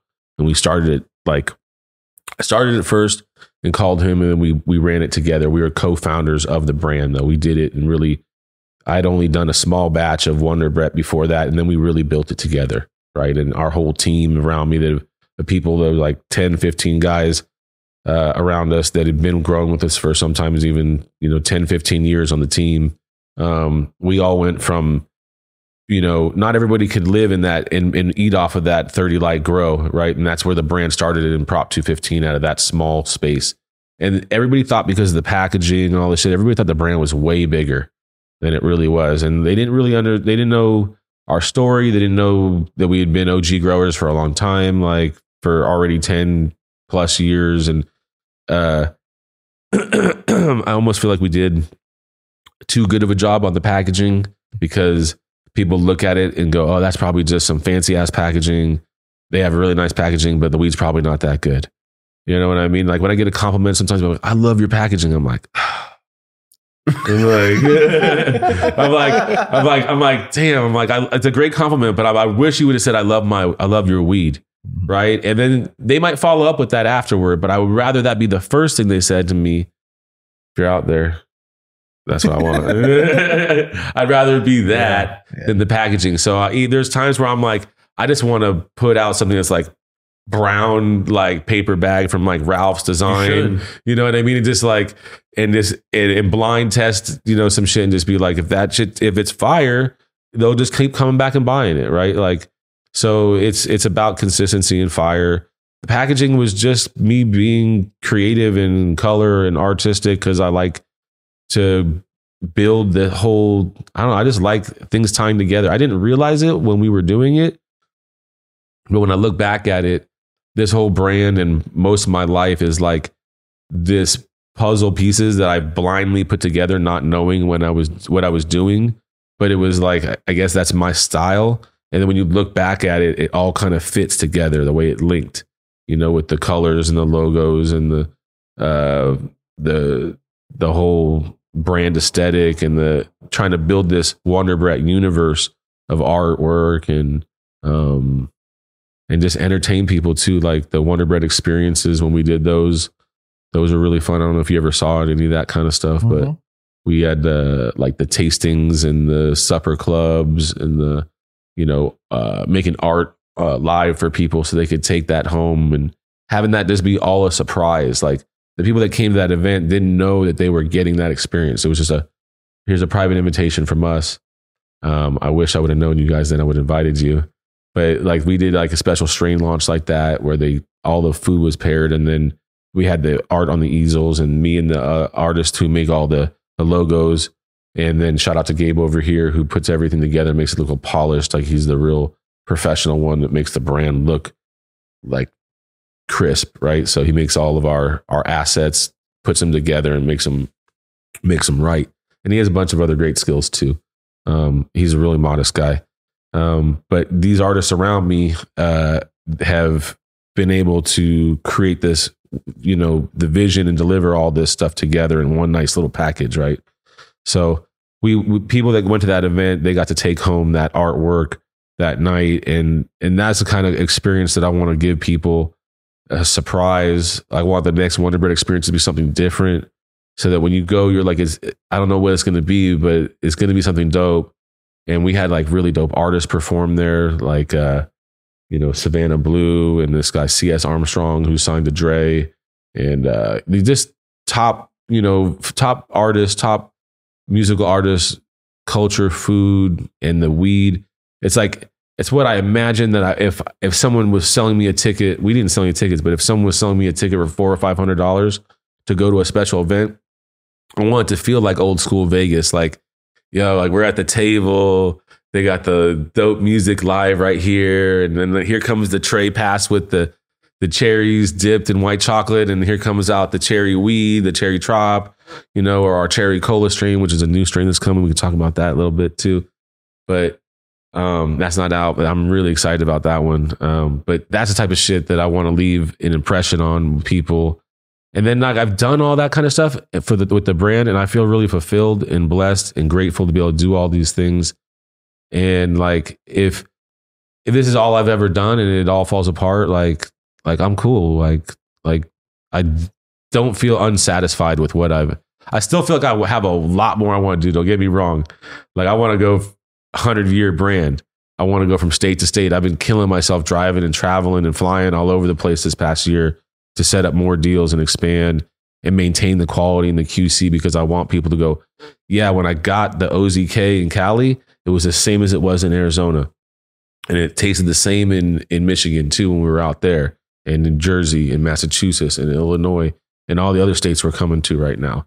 So quality control, vision of the brand, like all of this, like, and then going, I know I keep dancing around, but going back to your question, we went to that 30 Light Grow, and that's where we really built the brand and the image and attracted a lot of attention, and then transferred. We were right in the middle of this deal to transfer into the 2018, right when recreation was starting, where shops were saying, listen, if you don't have it coming from a licensed grow and not a medical like setup where you've got like patients, like where you got a licensed grow, like we can't take this into metric. Now there's this metric system at the dispensaries, and we can't take the weed into the store. So we had to get this type of deal. So we made a deal with this group in Sun Valley, out in the like near like Burbank area over there, right? And they had the grow, and it was awful. Like we should have just thrown a match at it and burnt the building down, because it was just full of PM, terrible construction. Dudes had air exchanges going from one room to the next, just spreading, PM from one room to the next. Like we spent about a month sterilizing the place, scrubbing it, repainting it, getting it down to that place, and then getting our genetics in there and getting it going at that facility. The deal that we made there was like a kind of a licensing deal again, where we ran the grow again. We rebuilt this place. Like it went from being total garbage to being like a well-oiled machine by the time we left. So we were at that point, we raced into the market to get there as fast as we could, because I really wanted to be at the grand opening of the cookie store on Melrose. It was just like a historic moment in time, and we were able to catch it just in time. And how many lights was that you moved into from there? The 30 lighter to there was 8 rooms there with 12 lights in each room. So 8 times 12, whatever that was, the bloom side of things. 96. Yeah. And then we went into plus veg, or that's when we started getting into double stacking and triple stacking LED veggies, is where we did that there first. We had already been using a mixed combo of light before that at the 30 lighter, and at the other like home grows before too. A friend of ours had bought all these LEDs and we're like, they don't work. And then we were like, give them to us.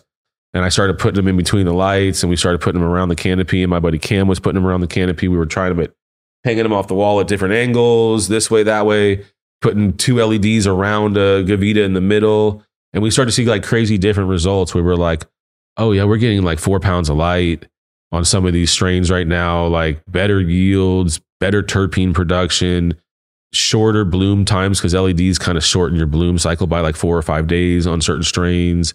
And that's when we really realized that like LEDs were legit, but on their own, they weren't legit at that time. Like the spectrums, these little flying saucer things, like they weren't efficient. They were like 600 watt. They didn't throw enough light for what you were getting. And then here comes like some guys out of the valley. What is it? Spectrum Kings. They were like, we're building this LED, and they had these light bars, and they were like, all right, let's try these. And immediately I was like, whoa, like the veg responded really good on these.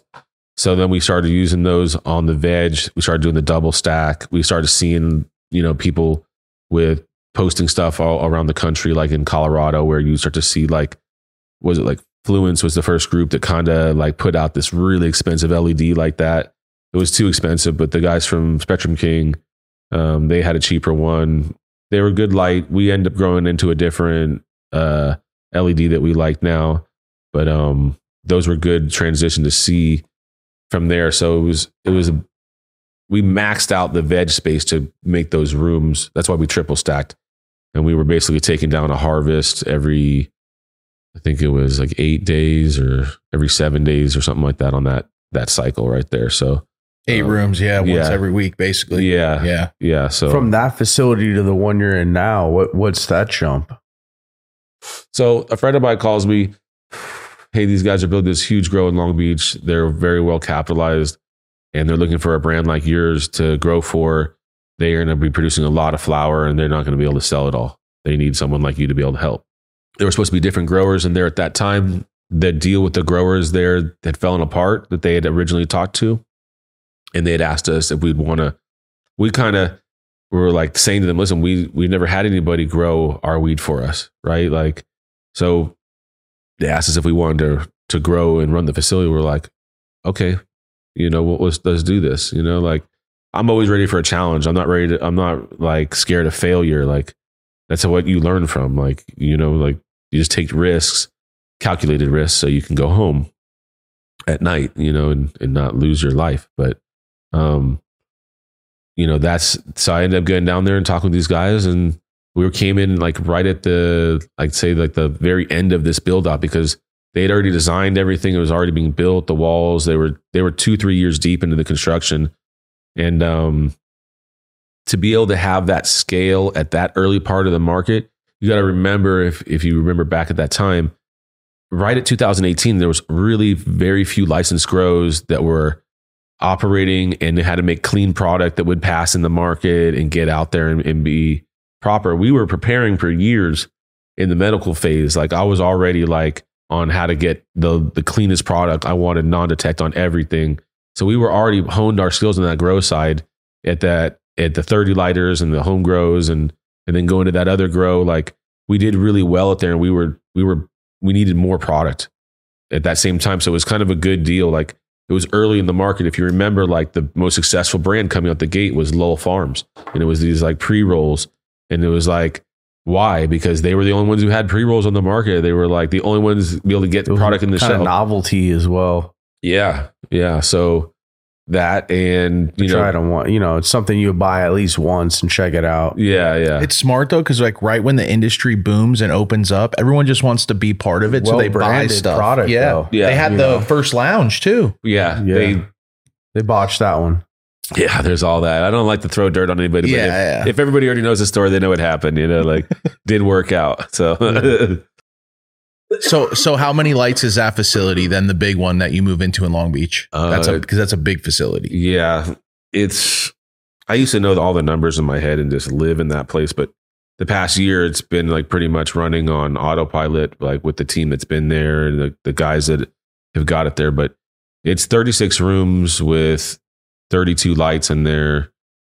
Each room? Yeah, and then you have that's nice. I like that 32 light rooms. Yeah, it was. I liked the concept size. going into it in the beginning. I was like, oh, we're gonna do small batch.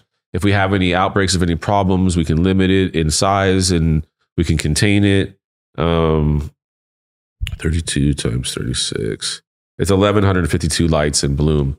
And then bloom. Yeah, and then you have all of these veg spaces. So the building's very so you go from 100 to 1,100. Yeah. 1,000 jump plus veg. You just grab your balls is 200 and go. lights probably, I'm guessing. You guessing. just grab your balls and go. We're going to do this. I had a team. I had guys on my team that had been there for 15, 20 years with me. I believe in my team. I still believe in my team. And that's why we did it. Like, that's why we jumped in and did it. We can do this. Like, it's scary, you know, like, because you're in over your head on certain phases, right? Because you've never done something that big of scale before, and you've never loaded up a room every day and flipped it.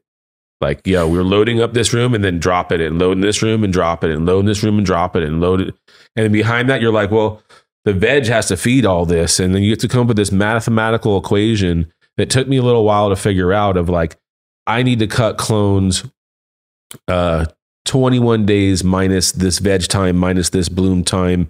And then that is actually like 90 something or 110 days out, actually, so that I can end up to refill this room right when this room comes down, so that we can refill it the next day. You know, like, you cut it down, you clean it that day, you refill it the next day. Like, and it's a machine. And it's like, I think that our facility was the largest facility, 22,000 square foot canopy, turned on first in California of that canopy, of that scale. We were first to market at scale. You know, I'm pretty sure Jungle Boys had massive amount of grow but it was just, it wasn't in one facility. They had multiple grows and they were so big. So they probably had way more canopy than we had, but that one facility, and probably some other groups too out there, you know, like with light depths and weird type of licenses that people kind of put, you know, 10 or 5 10,000 square foot stacks together, and they were able to like manipulate the system into bigger licenses. But we were the first in California to have it at that scale, and we were able to grow the brand faster that way, because we're getting this effect. Like, we weren't as early as Lowell, but we were like 6 months after them, which was still like really far ahead of people getting at that scale to be able to service 400 or 500 stores, and then figuring out the infrastructure of how to work a sales team and distro and all these things were all just new things, and running sophisticated businesses, you know, that don't have anything to do with the quality of weed. You know what I mean? Like, people and personalities and human resources and feelings. Like, I never had to deal with any of that shit till that kind of stuff. We were our homies. We all just insulted each other all day long and made jokes. And that was the way we communicated, you know, like, so there was, when my guys transitioned into this facility and we were running this thing, like, everybody had to change a little, because we were like, now there can be a lawsuit through, you know, human resources, and somebody, you know, thought you were talking about them and you were just talking about something else. Like, it's a crazy world, and I don't want to be part of that side of things. So it's like, you know, I just want to focus on the growing and having the least amount of drama. You know, like, if you have to get the right team, and it takes a long time to get the right 15, 20 guys. We had to go through, I would say Long Beach over the 3 or 4 years probably went through, you know, we at the peak had 150 employees on the floor.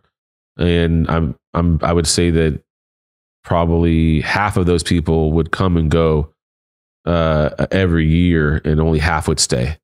And some of them, like the people that really have strong work ethic that had to work like that, they would stay, because people don't realize they came in so many times like so gung ho. Yeah, I'll work all day. I'll do this. And they get into a room and start deleafing for like 4 hours. And they're like tapping out at like 2 p.m. on the first day. You know what I mean? Like, this isn't for me. I didn't realize it was going to be this hard. Like, they all think you're going to be skipping down the hallway with a joint in your mouth. Like, you can't smoke here. You're like, this is work. You know what I mean? Like, I used to just be always in the grow room, like on this little stool in the middle of the aisle with like a joint in my mouth, like just pulling leaves like this, you know, like, and then the joint would go down and you, all right, let's get this thing done, you know, like, and you just, it's just not that way when you're working in that environment. Unfortunately, like cannabis is just overregulated, this whole situation. It's like, why does it have to be this way? Why can't we smoke in the grow? I don't know, you know, like, yeah, no, you know, these people at the breweries are drinking beer on site, you know, like they're tasting, you know, like just even getting samples to taste your own product in the beginning was ridiculous. It was like, how does this work? Wait, I'm just going to package this up and then sell it and then have to go to the store to buy it to find out if it was good. There's no, that can't be how this works. And then you finally got a system in place where they allowed you to take like 2-3 gram samples and you're like, okay, now I can smoke the weed and not be breaking the law because everything's under cameras that are like watching at the sheriff's department or whatever they're doing. You know, it's all videotaped to there. So, you know, you're trying your best to build a real, you know, follow the rules business model, right? Like, and that's not like the way of cannabis. Like intuitively, cannabis is like counter culture, you know, anti-corporation, you know, like, but at some point, if you want to produce 1,000 pounds a month and do it properly, like you have to use a system to do that because you can't do it with 3 guys. You have 50 guys or 100 guys to execute that. And how does an operation work like that where it communicates? Like it has to have a system. And if having a system and being organized and trying to achieve something in efficiency makes it corporate, you know, like then I don't know, you show me another way to get there. You know what I mean? And it's like, I don't like the way the corporate guys make decisions, you know what I mean? Because it's tough. It's a double-edged sword. Any big business has to be a business. Yeah. And that's the real problem. Should it be that big? What's coming up for Wonderbrett? Like what's the next chapter? What are you working on? What's next? It's more states, consistent quality control, new genetics consistently. We just dropped the Beyond Blueberry 2.0, the Agave, Orange Picasso. That's just this year. Those 3 strains we dropping like 1 a month right now. Got a few more strains on the way. This OZK crossed with cherry cookies came out incredible. This pheno that I found tastes like cherry cola straight up, like really unique. I've never tasted anything like it before, so I'm excited about that. Cherry Cookies, famous one. Shout out Straight Flame and Sear. Yeah, exactly. That was from their crew. Yeah, so it's about trying to expand, and really just focus on terps, right, and not lose the quality along the way. Like expansion too fast, you know, you lose quality, right? So you can only be in so many places at one time. And it takes time to get a place dialed in to where you can kind of then go to another place, depending on where it starts out at, right? Like if it needs more work going in, or if they're just a few steps away from, you know, being all right. Like I've been to several grows where they're growing with the right nutrients, their rooms are set right, the quality of the flower looks great on the plant, and then you get to the end product and you're like, this is just what happened. And you're like, and then you start looking at their post processes. And they're like, oh, you guys don't know how to dry and cure weed at all. Like I don't know where these cure bins came from that you guys got and who came up with this process. Like I've seen shit where they're cutting the plant apart and putting into this barrel with the trim and the leaf and the stem on it. And they're like, yeah. So I'll go back up in the story. They walk me into their dry room and I'm like, oh, this looks pretty good. I'm like, you guys just take it from here and then do what? And they're like, well, we cut it in here. And this is where you should just take it to go trim it, right? They're just like cutting it and putting it into these barrels. And then they're curing it with everything in this barrel for 90 days, then trimming it. And then like everything was exactly the same terp, just old chlorophyll flavor. You know what I mean? They couldn't figure out like why their weed had no flavor, no smell. And you're like, you were so close. Like all you had to do was from here to the trim table. But you guys, somebody showed up and sold you this cure barrel idea to do this. And, you know, you just, God knows for how many years they've been doing that terrible process, just ruining like pound after pound after pound.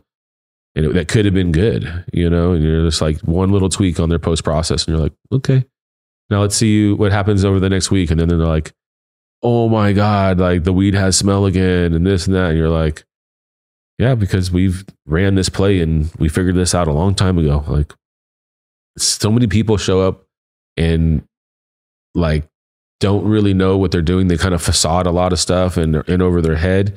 And then it just ruins it for people that actually do know what they're doing.